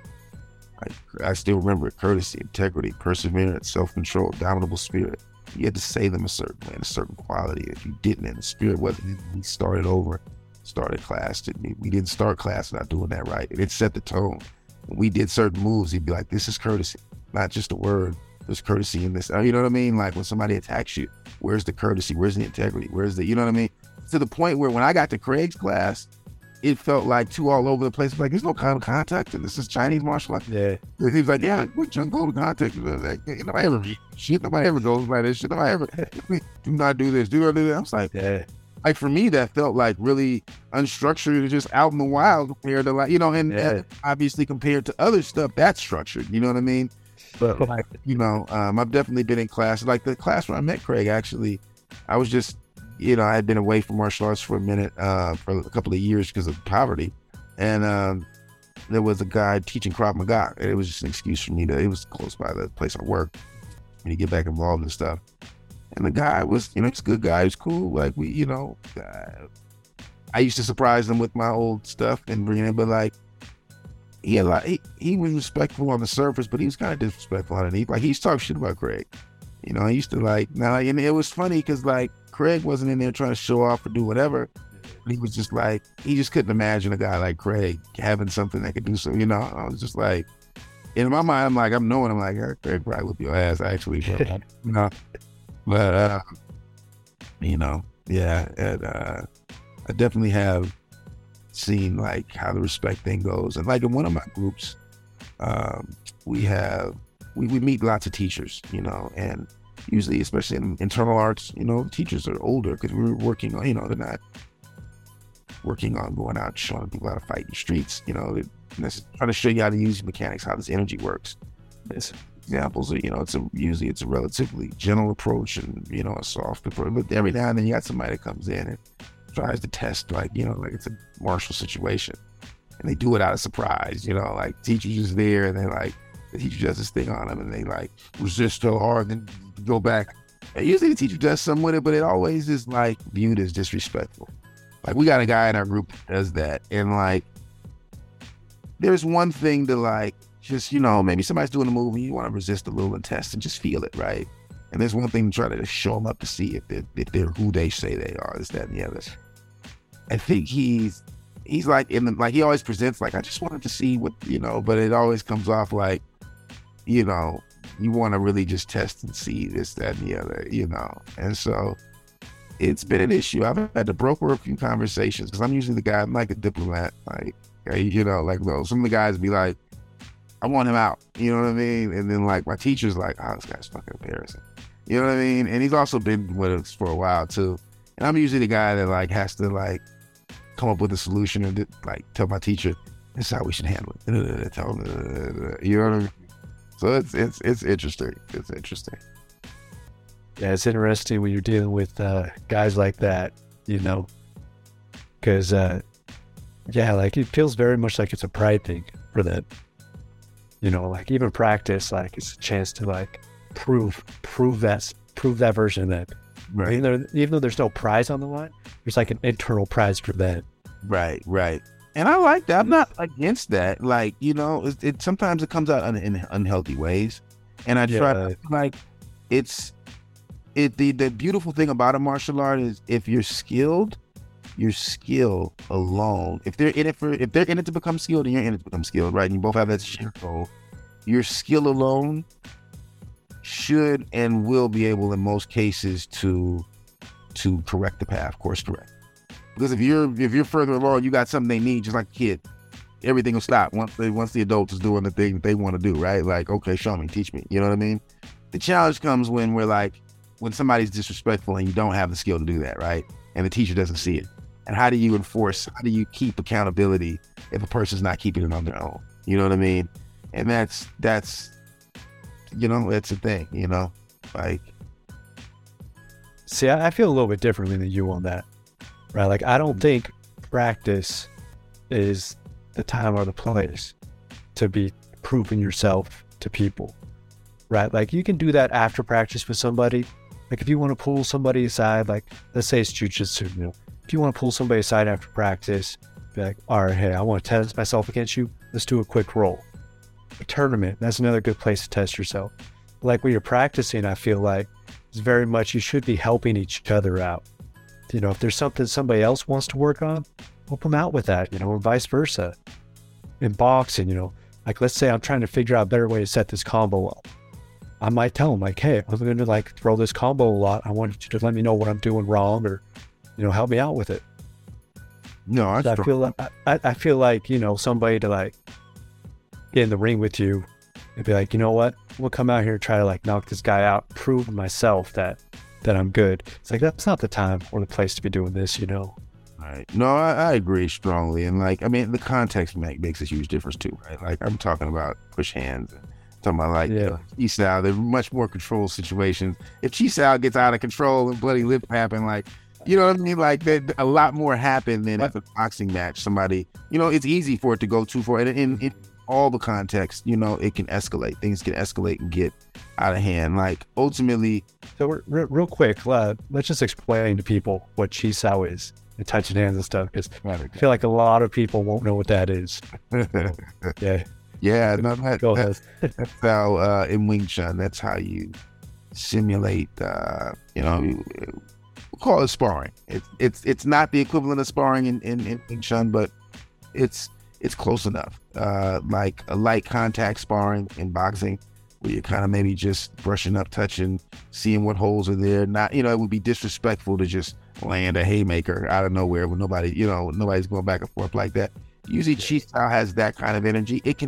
You can modulate the energy depending on the skill levels involved, right? But you're in close, right? And so that's the other thing too, right? Like, a lot of high leverage, close shots. So you want to practice gentle. You want to practice on the feel of things, you know what I mean? And as skill gets greater, speed gets greater, and stakes get higher, right? Bigger thuds, louder slaps, all that kind of stuff. Yeah, and a lot of times there's two aspects to the Chi Sao. You got the aspect that is similar to sparring, where you are practicing one-on-one against somebody else and you are trying to land hits, but you're also in equal parts trying to soften yourself up, trying to feel your opponent better. You're trying to get better internally with that stuff. So there's two parts to it.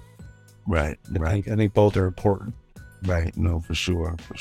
And with even a boxer, right? Like, I totally agree. Like, if you were fighting against some guy that was trying to prove themselves, it would just be. But at the end of the day, it's gonna happen at some point. Not because people are just egotistic, assholes, which many are, but many people have different interpretations. And people are coming for similar reasons, right? They want to understand martial arts better. They want to understand fighting better for whatever reason or whatever level, right? And different people have ways of validating that for themselves, whatever that is, right? Sometimes a teacher's word is good enough. Sometimes a higher ranked classmate's word is good enough. But some people it's not. None of it's good enough, right? Some people feel they know that they could, whatever their check mark is, getting in a real fight, beating this person in a fucking drill, You know what I mean? Like they have their standard or whatever that is, and then they bring that out and on you in some way, form, fashion.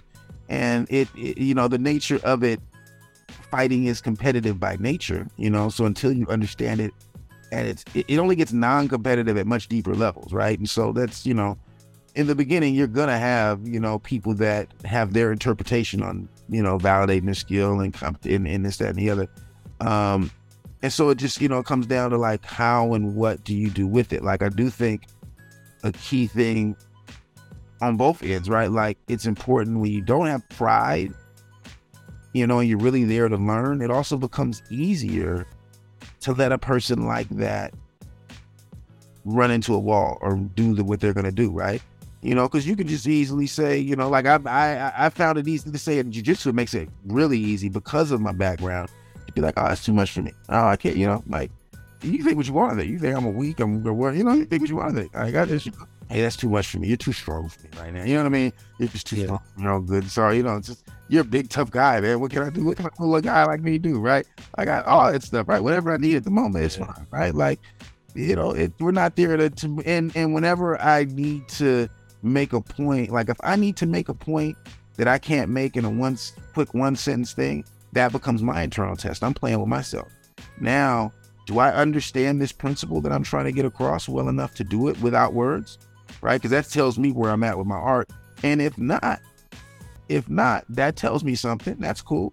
And then I'll stop and use my words again, right? And then, you know what I mean? That's a lot of filters, though. A lot of times I find it's not really disrespect that a person's doing. It's just that this is their way of trying to measure themselves. And as you go through the filters, you kind of find the thing.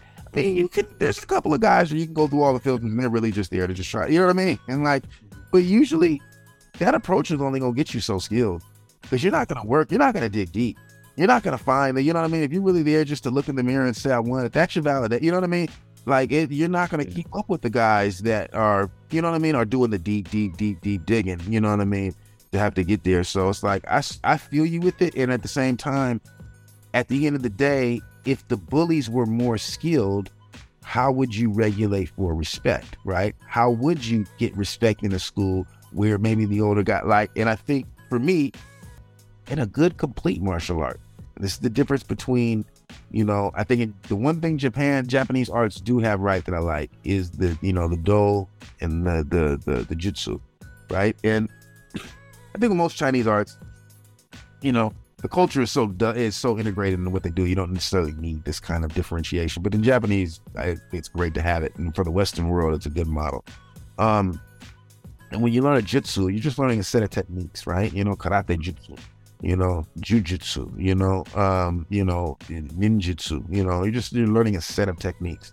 It can be used any way you want. You can, you know what I mean? Like usually it turns into an art, but you know, you can be a mercenary, you can be whatever, you can be a murderer, whatever. It's a set of techniques that's to be used.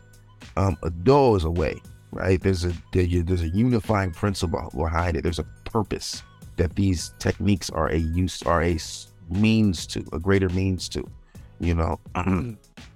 And in those arts, that's why the principles were there with Hapkido, and that's, you know, when that's, you know, when that's there, I think it sets the tone. And like, I guess what I'm saying is like, what I've noticed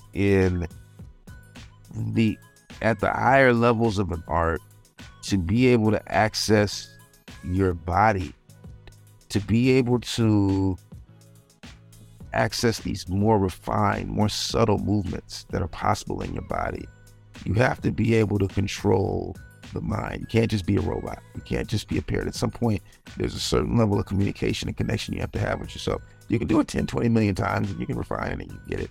But if you have the time and if you know what I mean? But like, especially today's world, most people don't, you know? And like your personality, the qualities you have, the way that you approach the world, you know, is going to be the way you approach yourself.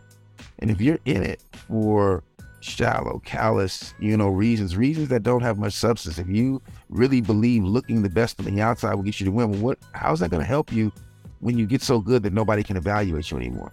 When none of your peers can help you anymore? Does that mean you stagnate and stop? If you don't have any way to measure and create value outside of that, then you will run into your wall. And I have seen that happen with several martial artists. And if that's not the way you approach it, then you will grow. And for people that have a certain, you know what I mean? Like the qualities that bring respect also tend to bring the qualities that allow you to dig deeper and to make inquiry within. So that's one of my personal things I love about an art. A good, complete art, in my opinion, will have I won't call it criteria or curriculum, but it'll have an internal way of kind of balancing out and showing, like, you can't get too good at these internal arts. You know what I'm saying? I'm not saying you have to be a great person. I'm not saying you have to be a hero or this, that, and the other, or that, you know what I mean? But you can't get too good if your personality has a lack of integrity. If that makes sense. If you don't have a certain level of integrity within here, that integrity won't show up outside of it. And the gaps will always show, and I believe that to be true all the way throughout. So there's a thing, and it's interesting, like this used to be a thought of mine years ago, but I've talked to several masters that agree strongly with this. I could look at somebody's personality sometimes and tell what their ceiling is. Like you see, like, oh, you won't be able to, unless something major changes, you won't be able to open yourself up to the things that lie above this plane in imagination. You know what I mean? Like you have to be imagined up here to be able to do these things. And this thing right here that gets in the way, that is going to keep you from accessing all of that unless you change. You know what I mean? Yeah, you need a sense of humility almost. Yeah. No matter how far you go, you need to approach it like you're a white belt. Yes. Like you're learning, like there's still a whole new avenue that you haven't touched on yet. Well, I equate humility and intelligence, in life in general, but especially in martial arts. The luxury to go in and not be humble, not be him. You want to? You might be there. I mean, and some people, that is the path. You might want to get that guy that gets beat up 15 times, right? Like, it's not to knock it, right? Like, that's some people's path. You know what I mean? But like, I like the balance of both. I'm very respectful. I'm not like, but I love to be the first one to jump up and make an example out of me. I love to learn. I love to be right. You know what I mean? And I have let teachers destroy me throughout seminars and workshops, and they thank me afterwards and ask me out. And but like, I get to feel all of the things from the teacher, right? All directly from the source. But it's not the wrong context. It's not the wrong way. And a lot of it just comes down to me being willing to, like, if I had an ego, or I even was joking about, like, oh, I don't want to get beat up all throughout class. Like, what are you talking about? This isn't real fun. Like, yeah, it's not. Like, yeah, exactly. It's not that I like to get beat up, but it's just I learn so much about my weaknesses when I get beat up that I just don't learn if I'm dominated.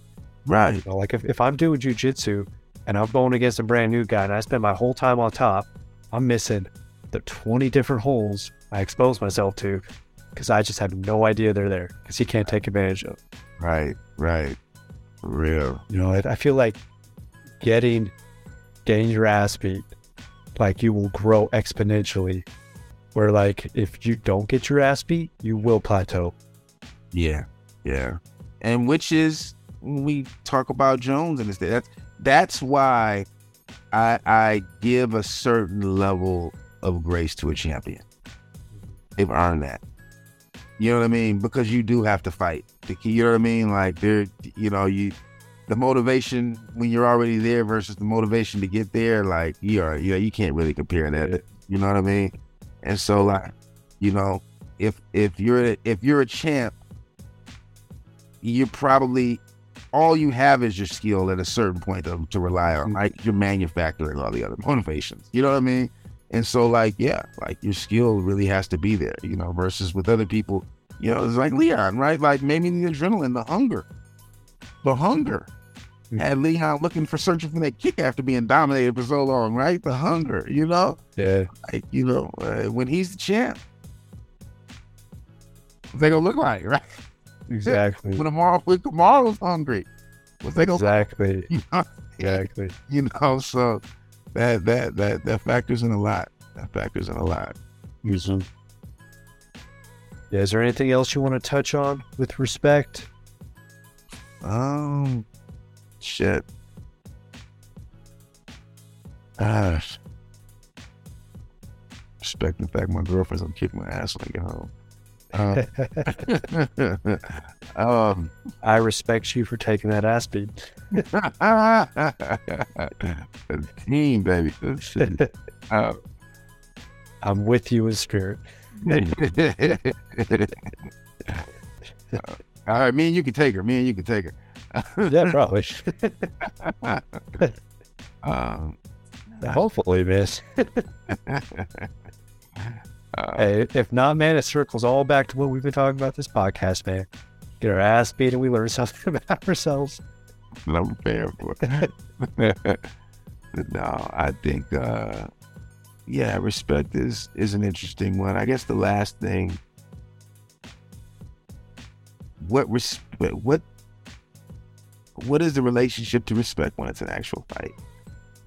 You know, so I was in an actual fight, about less than a month ago with somebody that was, I would consider a good friend, and, they were at my ceremony, matter of fact, it makes it more heartbreaking,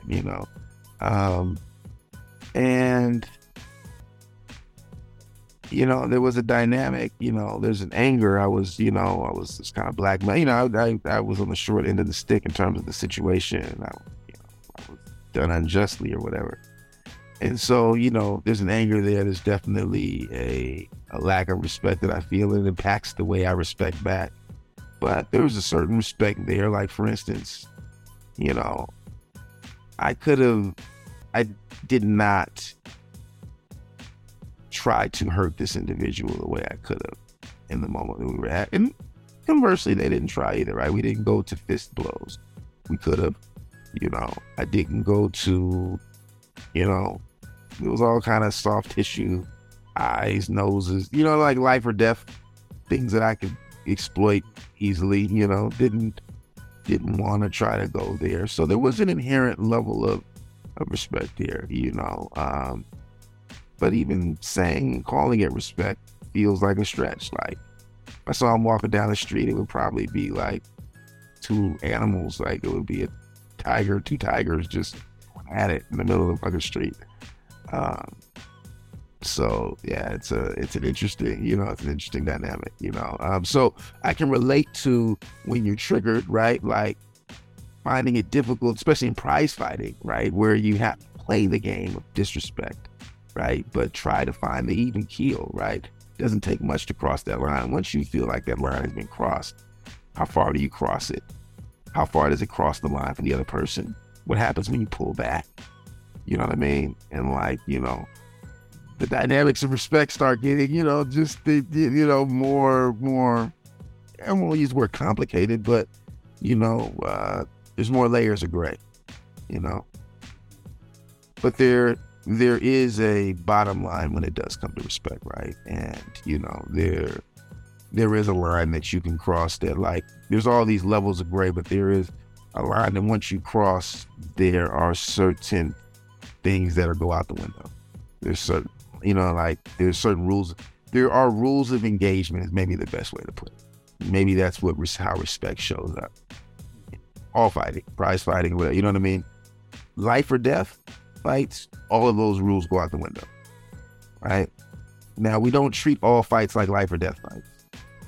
Gratefully, we don't, Yeah, no, you really shouldn't be treating very many fights at all like that. Right. I mean, the irony is the way I was trained is like, that's the mindset, right? Like, when you're fighting, when you're learning to fight on the street, or you're learning sword, like, yeah, it's the mindset. But of course, you turn it off, right? Like that, you can't walk that level of, be of use, to anybody. But when it's there, right? Just like PTSD and all this stuff, right? Like, when it comes up, it comes up. And so, like, when, like I said, life or death combat is reserved. There's a certain level. There are no rules of engagement. Live and survive is the only rule, right? Mm-hmm. Outside of that, right, we do have rules of engagement, and maybe that is what we term as respect. And when those rules are crossed, then maybe we feel disrespected, and seeing how those are carried across, the different layers is a thing. And there are lines that you can cross. Like, if in that fight that I was in, if he had done, there are certain things that he could have done that would have crossed the line of engagement. And I would, in other words, where we were at, and this wasn't a decision I made consciously, right? This is an extension of however I feel about him or whatever, right? But like, maiming wasn't an option. And in my skill set, maiming is an option. And so, that says something. That means something. I don't know what it means, you know what I mean? But like, if I didn't have any respect for him at all, or him or whatever, you know what I mean? Like, yeah, maiming would have been an option. For the context and circumstance, yeah, you can take a fucking broke elbow with you. You deserve that. You got that coming. I can stand on that. I can look in the mirror and feel good about that, But yeah, that wasn't that. My spirit didn't call for that, right? It wasn't, So that means something. Yeah. So I say that to say, with these guys that are actually in fights and the tone and their, and they're living and all the stuff is on the line, like, how much does that play into it too, right? How easy is it to remain at even keel when the stakes are high and the internet's talking about it? You haven't gotten a real fight maybe since high school for some of these guys, you know what I mean? Like a real fight, like, not a, you know what I mean? It's like, emotions and stuff, regulating your emotions in a planned fight is different than, a triggered fight where you're emotionally invested, you know what I mean? And so, it's interesting. It's interesting. I do have, as you can see, I do have a standard, and I did come from a strict, you know what I mean? Like, I know what deep warrior life or death respect is supposed to look like, but I also have a certain level of compassion, because at the end of the day, these guys are playing games. We're playing games, right? And it's good. They're healthy games. It's, like, martial arts is better for having games than for everything being life or death or blood, right? You know what I mean? But like, there is some grace for that space. You know what I mean? Life and death, the life and death aspect of respect is reserved for life and death. So. Yeah, exactly. There's 3 different arenas, You got the traditional martial arts, respectful arena, you got the more prize fighting, and then you got the street life or death arena that you're talking about. I think ultimately prize fighting falls in the middle between the other 2 extremes. I think that's a nice, comfortable spot for it, right?